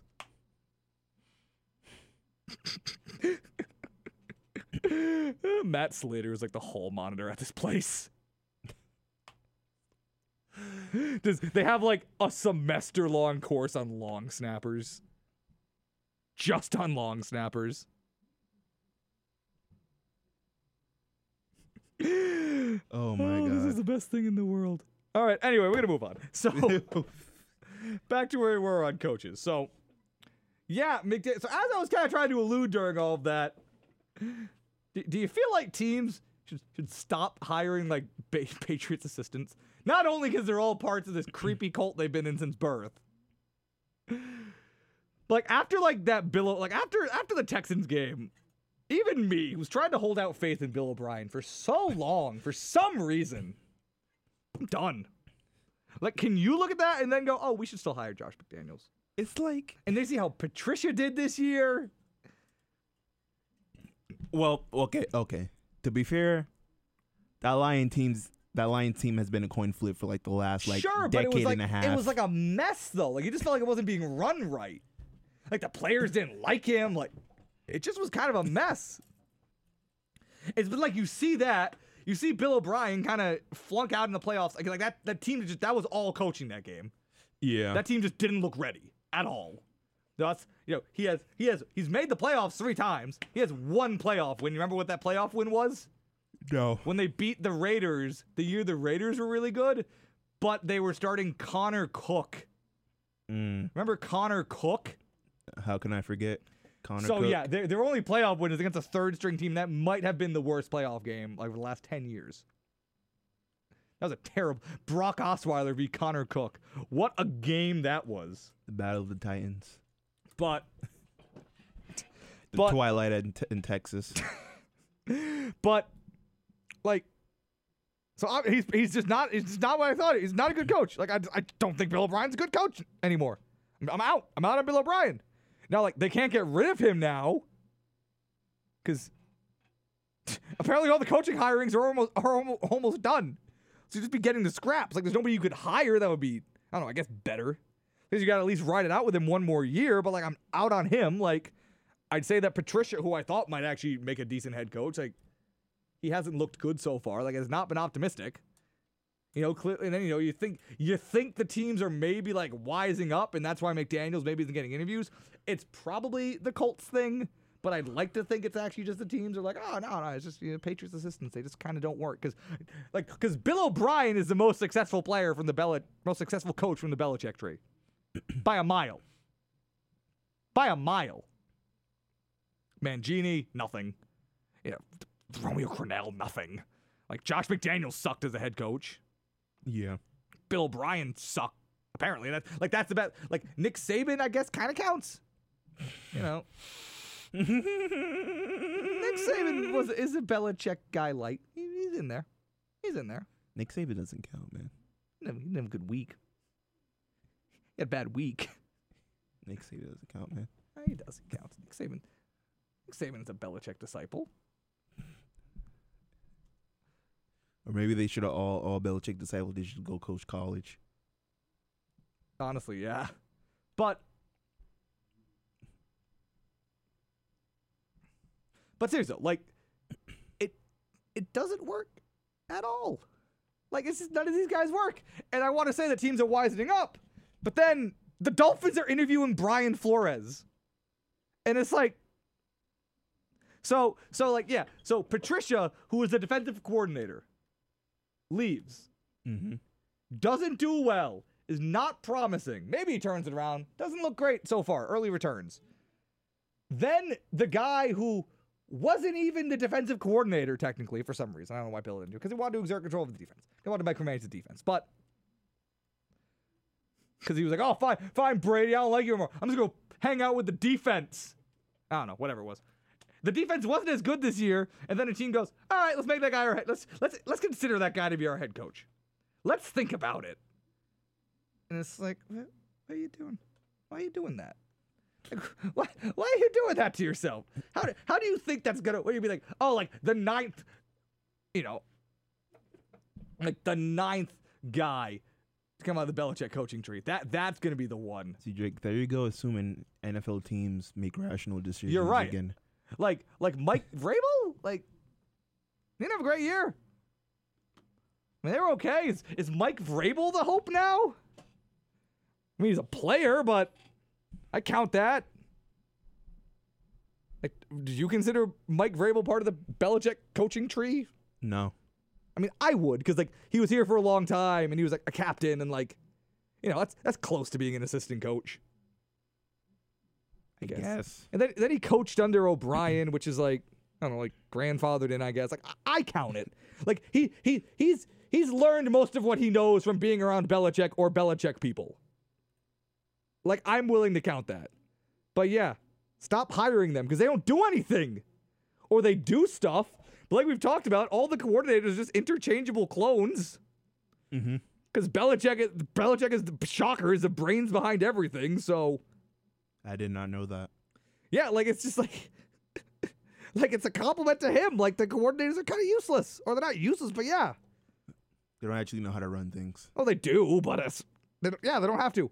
They just come into this giant machine, and then they get churned out when they get hired somewhere else, and then it doesn't work out, and then they either come back or they just kind of meander around somewhere else. Or they all like link up like Romeo Crennel's town with Bill O'Brien, and they all just kind of like cling to whichever ones have any power, and that's it. And none of them go on to do anything, except for Mike Vrabel beating the Patriots this year. But who cares? And it's just like. And I can't even hate on it too much because like I talked about, like I don't know where you're supposed to look for these head coaches. Because can't look at them in college. No, and we'll talk about that in a second. But like the impulse is these teams, they go and hire away coordinators who coordinated good units.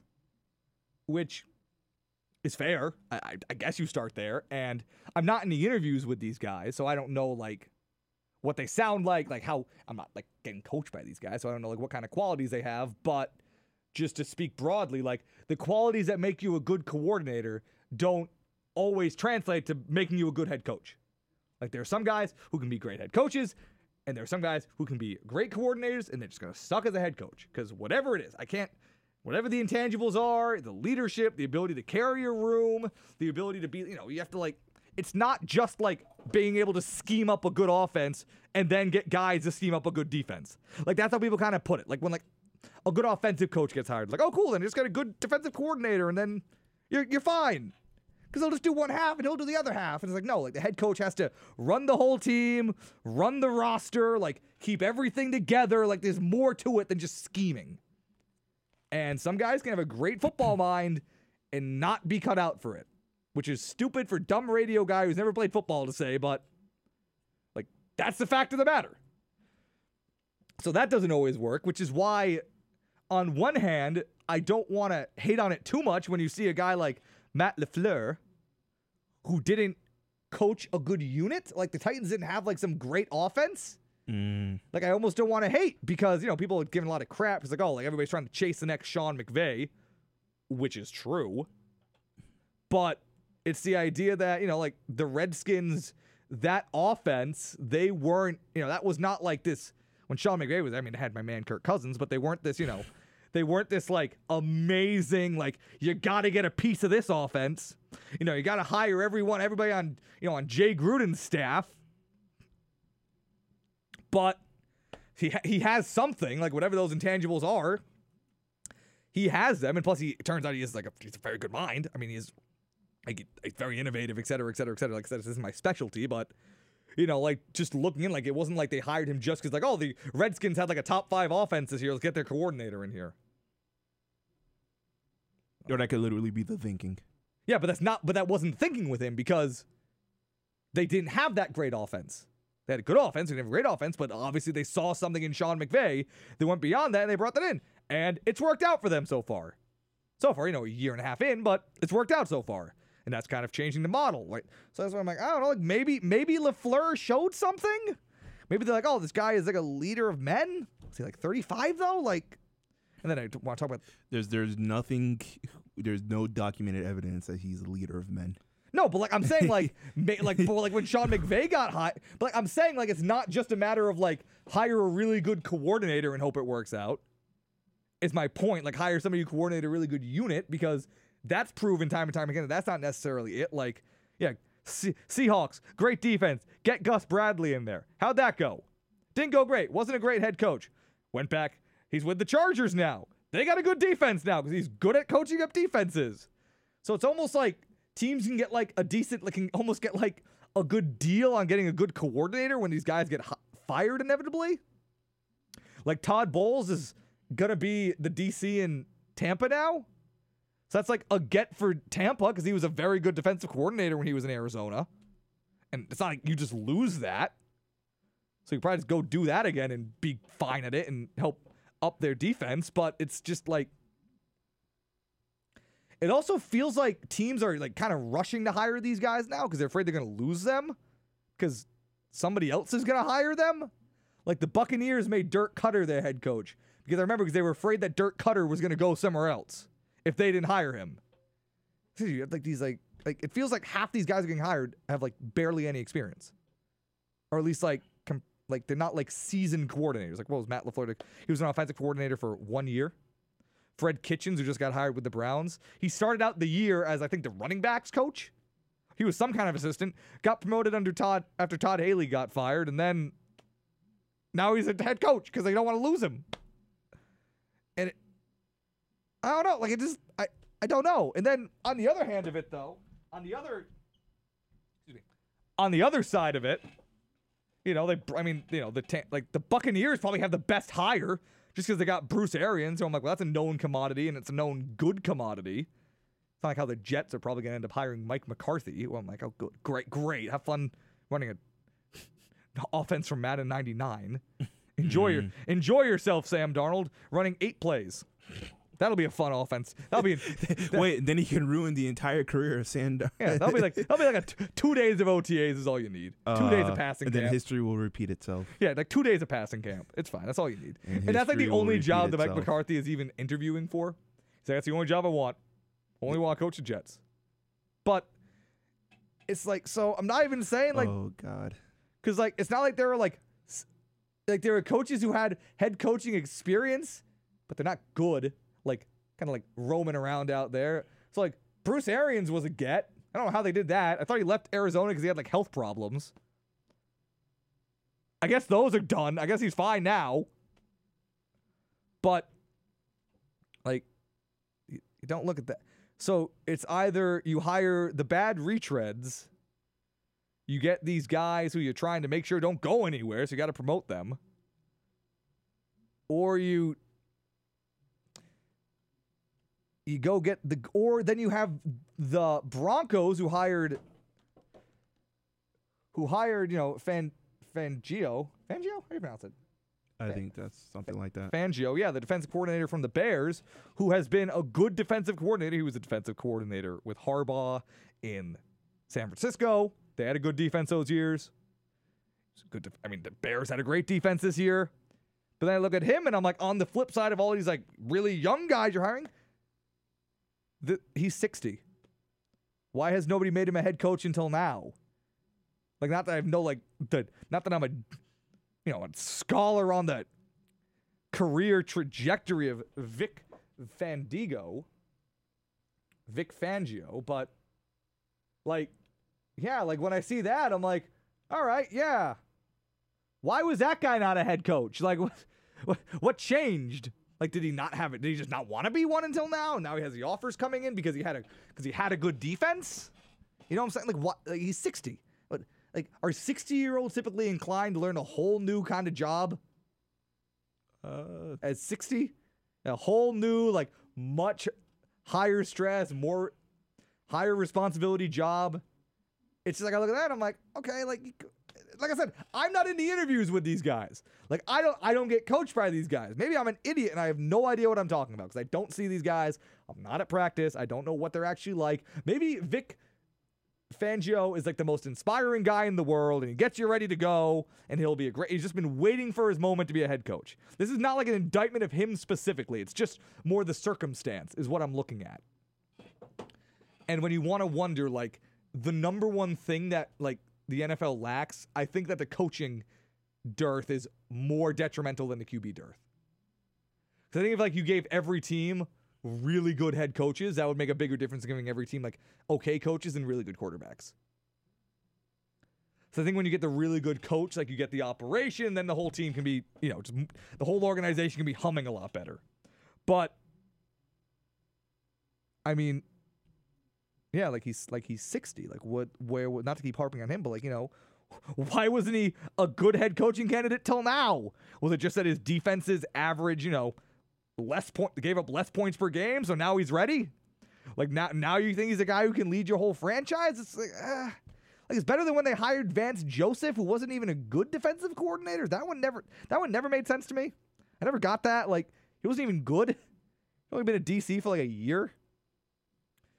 And then it's like, you'd think that, and then, you know, the other avenue would be, you'd think, hire, you know, good college coaches, not Cliff Kingsbury, who got fired from Texas Tech like 4 months ago.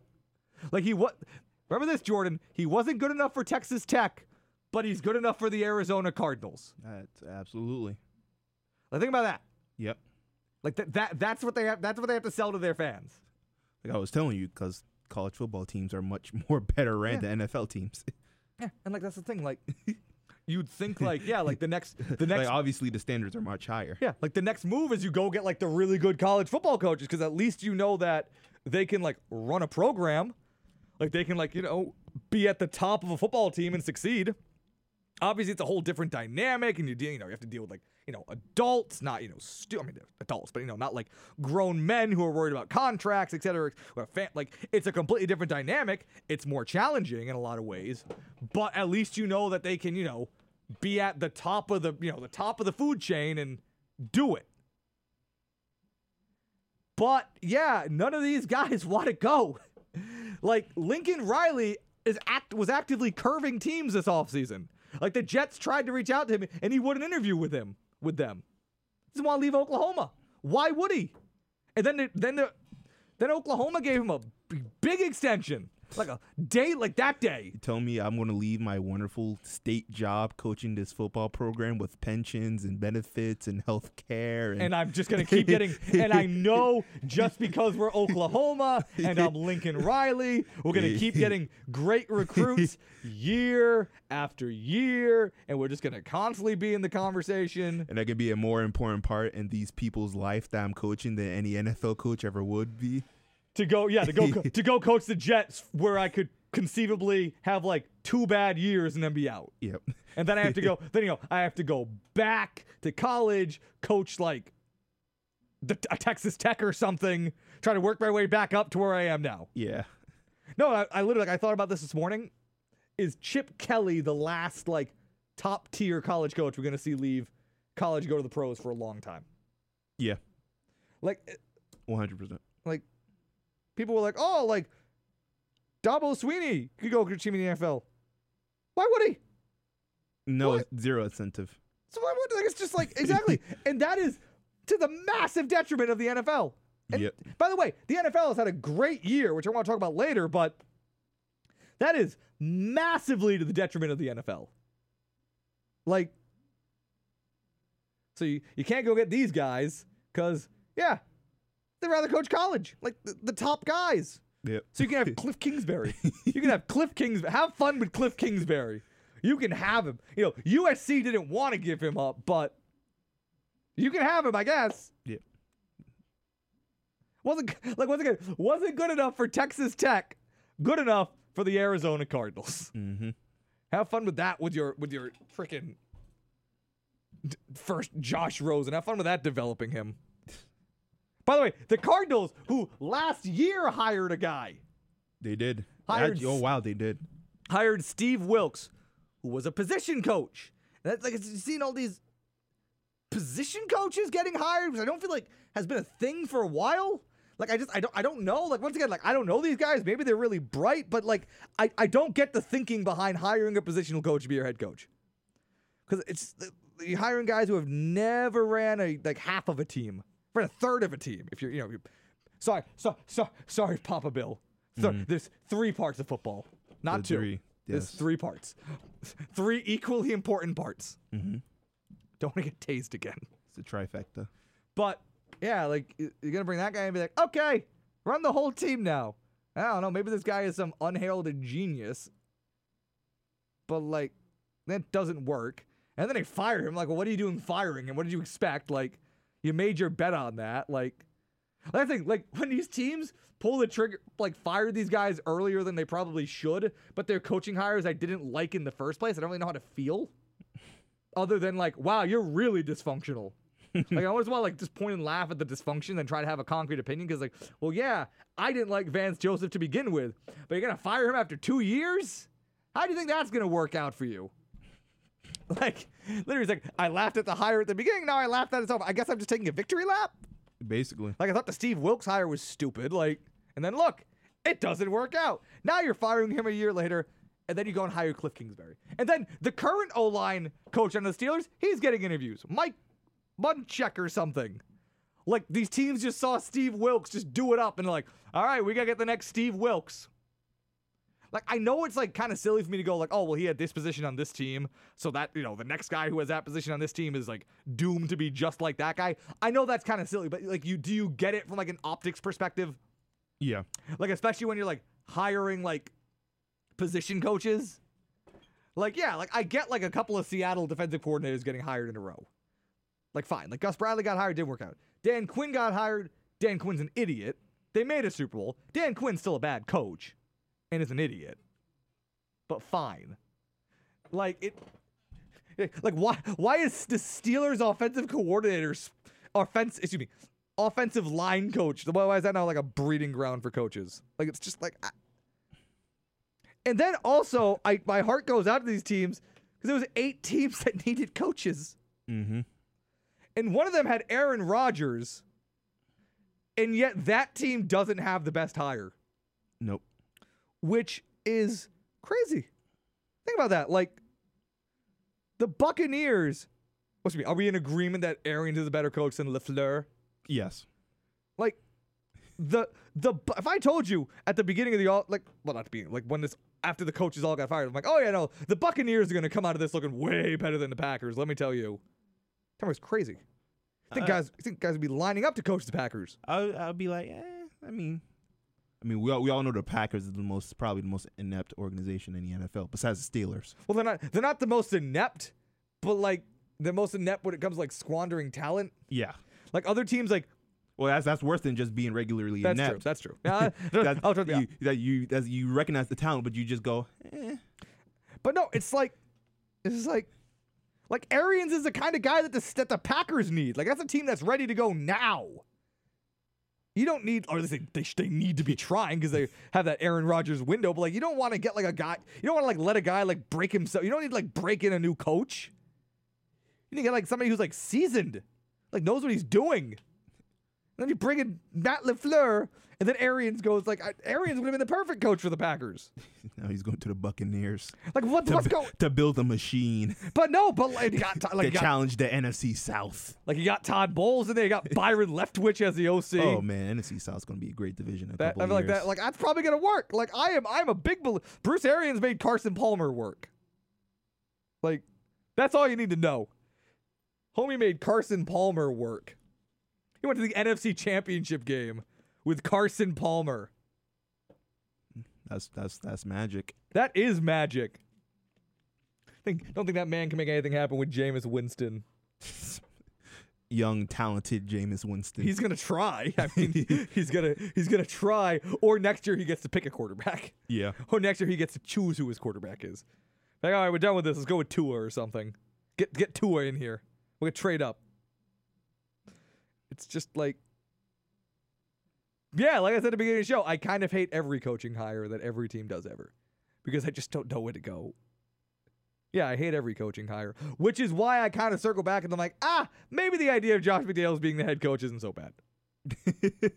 I'm like, maybe I try to not be into that, but like, maybe that doesn't sound like when I really think, when I'm like, okay, well, it's either that or they can go try to hire like some tight ends coach somewhere. Like whoever gets fired from coaching like Purdue. Yep. Like the DB coach from Purdue. Like, yeah. So let's interview the DN coach for Wake Forest. Like, they had a couple of sacks apiece over there. This guy's NFL material. Let's get him in here. Let's get him to run the show. Yep. Like, is that far off though? Like, are we far no, off? It's really not. Like once that's actually true. Like once this cycle of coaches doesn't work, because they all just chase trends, which is probably dumb. Like you just need to find like the best guy regardless of where it is, which is why I feel stupid like being like, oh well, you hire the guy who had the same job as the other guy. That's dumb. Because like in the end, like you just got, because in the end, like you don't know. You have to keep going till you find like just the guy, and you don't know where you're gonna find him. In the end, like you can be like John Harbaugh, who's like a special teams coordinator. Turns out he's one of the better coaches in the NFL. What are you talking about, man? That's the Holy Trinity. So that's the third part. So it's almost like I can't discount. You can't. But the team's like, but instead, they're kind of dumb and they're just going to follow the trends and be like, oh, well, this team had success hiring a guy like this, so let's hire a guy like this. So maybe because he was the special teams coordinator, he had this vantage point unexplored. So like, well, I do think there is some value to a special teams coordinator being a head coach. That's a whole thing. But like, no, like seriously though, like maybe like the next idea is like, well, hiring position coaches doesn't work. Let's hire college coordinators from good teams. Maybe they'll come be our head coaches. Maybe that's what they do next. And then if one team does it, they'll all do it. And then like one team will hire like Herm Edwards, and it's just all a joke. Tom Thibodeau will be a coach somehow. Who we bring in a bunch of former Bulls to play in the secondary. We'd be like, hey, Luol Deng's gonna be our free safety. Like I don't know. An athlete's an athlete. Baller's ball, man. Like I don't know what to make of it, dude. Like it's just it's all dumb. It's all dumb. And they're all hiring these, like they're rushing to hire these guys. That's what gets me more. Like, I didn't expect us to have all five of the 8 coaching vacancies closed and done with by. Like, were guys lining up to hire Matt LaFleur? Maybe. Like I said, like none of these guys are from the playoffs. Are from teams in the playoffs. Like you say, we have no idea how the interview process works. But like usually they wait so they can interview guys on playoff teams. As far as I'm concerned, literally the janitor can be interviewing head coach. We have no idea how it works. Yeah. But no, but it's like you don't want to wait and get somebody who's on a playoff team? You don't want to interview one of them? Nope. No, you just. I mean, well, I guess the logic is that, well, if they made the playoffs, they're just going to stay because they have something worth building. Let's be I don't know. Like, I guess that's the thinking. Like, still thinking I can justify. Titans were a game away from the wild card. That's good enough for us. Got to get a piece of that. Got to get some of that LaFleur action. LaFleur is going to go like 14-2 next year now. Packers are going to be a unit. Like Packers are going to win the Super Bowl next year. LaFleur is going to call in. Oh, boy. Going to be coach of the year. But like, it's not even, like I said, like I'm not hating on these specific people. Like I'm not telling you that like Matt LaFleur is going to crash because I don't know. But it's just like the thinking that I feel like goes into these hires. Look, it just feels dumb. And like I said, did I say it on air? Maybe. My thing about if you just say every coach hire is bad. Oh, yeah. That was on air? Yes. Yeah. If you just say every coach hire is bad, you're probably going to turn out batting more than 500.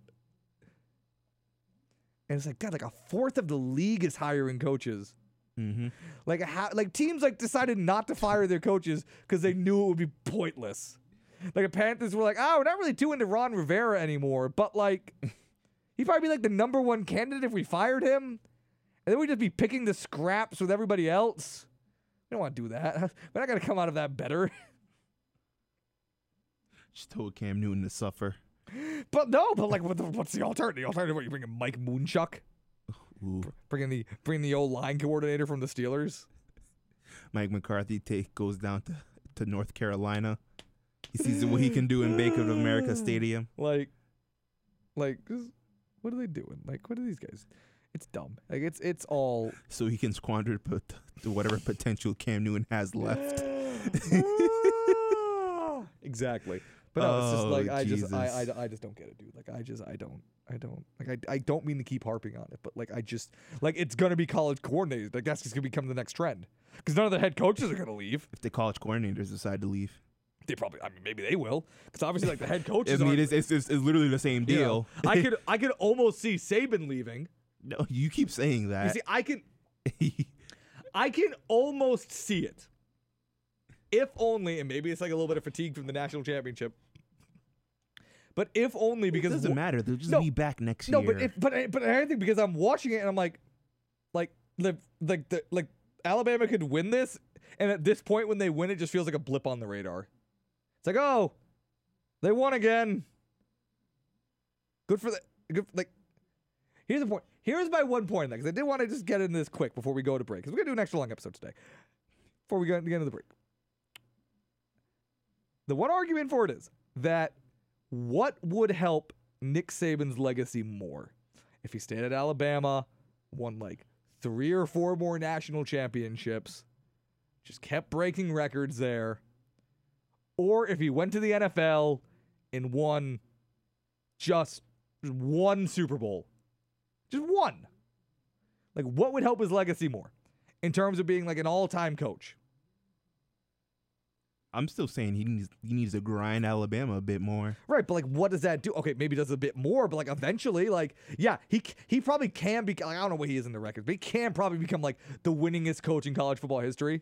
But like, at a certain point, these championships kind of feel hollow, in a weird way. Yeah, it's kind of like, well, yeah, you kind of just built this like this factory that just brings the best recruits in, spits them out. They get drafted in the first round. You bring them in.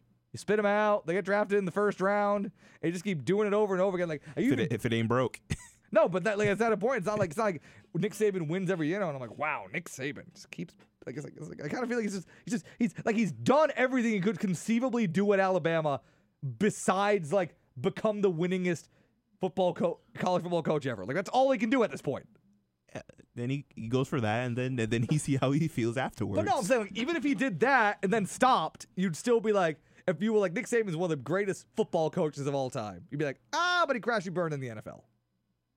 Like, that's what comes up anytime you try to make an argument about Nick Saban being like one of the best coaches of all time, comes up. Well, crash and burn in the NFL. That's what I'm saying. If he went, but like, in all fairness, is like Dolphins' job is open. So he goes back to the NFL. Yeah, and just wins. And he crashes and burns again. But just wins 1 Super Bowl. Or he doesn't win a Super Bowl at all, and he just crashes and burns again. Obviously. And then it's but like, well, Alabama could fall apart too, but at least he tried. Yeah, Alabama's not falling apart. Probably not. You're right, but like, you get it though. Like, but like, you have to get rid of football for Alabama to fall apart. But like, if he wanted to do, like, if that is like, if being like an all-time great football coach is what's important to him, which maybe it is. That would be the last thing. It's like how I feel like Belichick is never going to walk out with Brady, because probably like the number one thing in the world Belichick wants to do at this point is win a Super Bowl without Brady. Like, I bet you that if Belichick could get Brady to retire tomorrow, he would. Just so he could try to win without him. Because at this point, it adds nothing to Belichick's legacy to win with Brady. I mean, at least in Bill Belichick's case specifically, yes, but like Nick Saban is like, yeah. It's like same argument. There's 3 more Super Bowls with Brady would mean less to Belichick's legacy than one without him, no matter who the quarterback is. Yeah, but like, I guess like 8 Super Bowls is kind of an absurd amount of Super Bowls, but so is 6. But like, my question is like, what's the point? Like, what's the point of Nick Saban going to the NFL? Just to like, what does he have to prove? Like, honestly, he goes in the NFL like that. Like, legacy is important to some of these guys. Like, I think sitting there in Alabama for another Sure. 5 years and grinding another 4 national championship game is way more prestigious than winning a Super Bowl. You see, I don't. Not at this point. Not when he not when he does it and I'm like, oh, cool, they did it. That's good for them. Like when it doesn't even matter anymore. When he just keeps kind of like arbitrarily like climbing these ladders. It's just like, I don't know. Like that would mean more to me. Like you could argue that Nick Saban is the best football coach of all time. Pure football coach. If he went to the NFL and won a Super Bowl. If he just keeps grinding out about Alabama, I don't think that adds that much to his case at this point. Because it just happens there now. I mean, well, you have to ask, does he really care? I don't know if he does. I don't think he cares. I assume that all these coaches, like all these top tier, like best of all time guys, have the biggest egos. Like I just assume that. I feel like you need to succeed at that level, and that with that big ego. I think he did at one point. Oh, but he's still like Nick Saban has a massive ego. Come on, you see the way that guy carries himself. Yeah, but like after a while, it's like, okay, like this doesn't even, like, you just get used to it. No, that has to be like that. Like, what else matters then? Then why does he even keep staying there? He has the money. He doesn't need the money. He just really likes it. Yeah, he's just proving that he can keep winning. Yeah. And I'm just saying, like, he has nothing to prove there anymore. There's nothing for Nick Saban to prove it. All he can do is lose in the national championship game and made fun of for it, frankly. Which it doesn't matter because he's going to go back next year. Yeah, but then he loses and you're like, Nick Saban. But when he wins, people are like... So Alabama's only won every national championship game this decade, basically. Yeah, but like literally, he can... Except for like 3. But they can just win like every other national championship game and just like, okay. Hey. They only win a national championship every other year. Like clockwork. Yeah. Good for... like it's like routinely. Bama's going to be back there next year. Exactly. It's a certain... It's guaranteed. Just at a certain point, you're just like, I literally bet my life on it. Do something else, Nick. Like it's just like do something else, Nick Saban. You will see Alabama in the BCS playoffs. Like just do something else, Nick Saban. I don't know. Does going 15-0 matter to him? Because he's not gonna be the first guy to do it now. Yeah, does that matter? Like it's just like I said, I don't know what matters to him. Just like I don't know what matters to Belichick. I'm just assuming because I assume these guys have massive egos because I assume you have to be that successful. To be that, like to be on that level. Well, I guess like the way I view it is like you get great at something. Me and you, if we were able to settle it, I'd just be there. Like I'm not questioning. I'm not tempting fate. I'm not like if I get to like a certain point in like this industry. Yeah, I'm just gonna grind. You know, I just get my show in Boston. I'm just doing it. Yeah, I'm just gonna have my family. I'm gonna be happy. I'm gonna do what I like at a high level, and I'm fine. Like, I mean, is it wrong to assume that Nick Saban feels that same way? I don't think he does. Like, I just can't fathom like a guy like that being content. Like a guy who gets so angry if you ask him a question he doesn't like. Like a guy who thinks that highly of himself, who is that just like obsessive. No, I can't imagine myself thinking like that guy. So I can't imagine that guy thinking like me. So I have to assume we do the opposite of what I do. Like, not necessarily. I mean, not even the opposite, something different. Because, yes, I would sit at Alabama and just keep getting the championships, keep cashing my checks. But guess what? I don't have the wherewithal to get to that point. I mean, not necessarily. I mean, human psyche is interesting thing. Maybe he can literally just say that. It's like, well, I can just sit here and talk shit. You see, I just don't. And no one will ever say anything to me because they can't. See, maybe it's literally just that comfort. I just think that legacy matters to guys when they get to that point. Like when you get to that point where like now you're kind of in, like once you've had that much success, and also like legacy has to be the only thing that matters to you at that point. Why is Brady still playing? Brady doesn't need to keep playing. He's just doing it. God, he just wants to prove something. I don't know what. Proving everything. Well, you have to ask yourself, like, how much difference is it to be the best college football coach of all time and the best football coach of all time? It's a huge difference. Is it really? It's a huge difference. Absolutely. Really? That's a whole different epsilon of guys. Is it really? Yes, absolutely. Because like I said, what do people bring up with Nick Saban? What is the one thing he hasn't proven to anybody? He can coach in the NFL. If he can do that, but like, then that's it. You've locked it. You've locked it down. Half the damn NFL can't coach in the NFL. I know. Which maybe he's looking at this. Maybe the problem is we should stop killing Nick Saban for it. Because only like 5 people can coach in the NFL. Well, maybe he's looking at it and he's like, oh wow, yeah, I could do that. I'm a better choice than than Cliff Kingsbury. At best, he'll be like Pete Carroll. I don't know, man. Pete Carroll won a Super Bowl. There you go. I mean, Pete Carroll's got some credit for that. And Pete Carroll didn't have near the, I'm just saying, like, if he did that, just won one, went and coached, like, Green Bay, I think they should be considering, they should be considering Nick Saban for the Green Bay job. He should be on their list. Yeah, but there's no rational reason why he'll do it. But I'm just saying, like, I'm giving you what the reason would be. Like, maybe he doesn't think this. We're just arguing over what a man neither of us have ever spoken to you prioritizes. Yes. But I'm saying, like, if there was a set of priorities that would lead him to the NFL, that would be it. That's my point. Yeah. And I think that is a rational set of priorities. I guess. Now, whether or not those to throw everything to potentially damage his legacy. It wouldn't damage his legacy. It wouldn't. Like, it really would. They'd be like, oh, you can't coach in the NFL. Tried twice. I don't know. Like, it just feels like the risk reward. Like, the risk is they're like, wow, he can't coach in the NFL. We all knew that. And the reward is, oh, this guy might actually be the best coach of all time. Like, it's like, then he just goes and makes another program huge and everyone wants to go play for him because he's Nick Saban. And he's fine. He'll land on his feet. Like, I think if Nick Saban has like another bad stint in the NFL, he doesn't land on his feet. Are you kidding me? Like, so those are my thoughts on Nick Saban. And even still with Nick Saban, like it just seems like he didn't even really want to coach in the NFL. I mean, maybe. Like I said, like I don't know. Maybe I don't know. We don't know. Like I said, like I'm just trying. I'm speaking, purely and just like what you have to do. Like it's just like I don't know. Like if there was a reason for that man to leave Alabama, that would be it. Like that would be it. Like, otherwise, there's no reason. Yeah. Yeah. Like there's no like.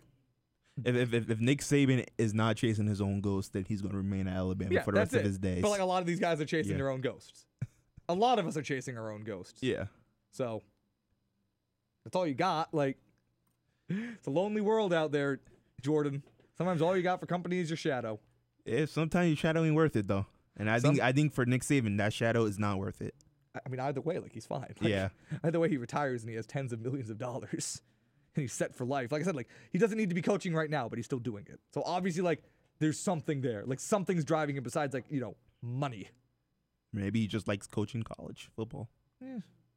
Maybe it's literally as simple as like he literally cannot picture himself doing anything else. See, out of habit, he's just gonna keep doing it. I just can't see Nick Saban just being like, this is fun to me. I just do this for I just do this because it's fun. Like I just can't. Does that guy carry himself like a guy who's in it for fun? Yeah, you can have fun. Yeah, I think Nick Saban has a lot of fun. I'm sure he has a lot of fun, but does he look like a guy who's like, I'm doing this because I'm having fun? Like, no, that man's driven by something. Like I said, like those guys, there's just something different in their head that's driving them that none of us will ever understand. And I'm not saying like they're better than us or anything, but just a different kind of drive. Yeah, I guess. To be like the best in the world at something like that. So we're not psychologists, so we can't unpack this any further. No, but like just to be like wild speculation. To be the best in like there's something else in your head that's different than, me who wants to give my opinions to people. Or you who wants to do whatever you want to do. Yeah. Whatever it is. Like we would be content.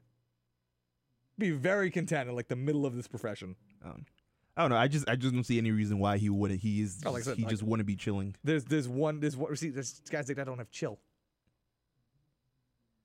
And that's it. I don't know. Those are my thoughts on that. You've been listening to the Stadium Experience. We're going to wrap it up there. We're not going to do the wild card stuff. It's pointless. We're not going to do, who do you think is the offensive rookie of the year?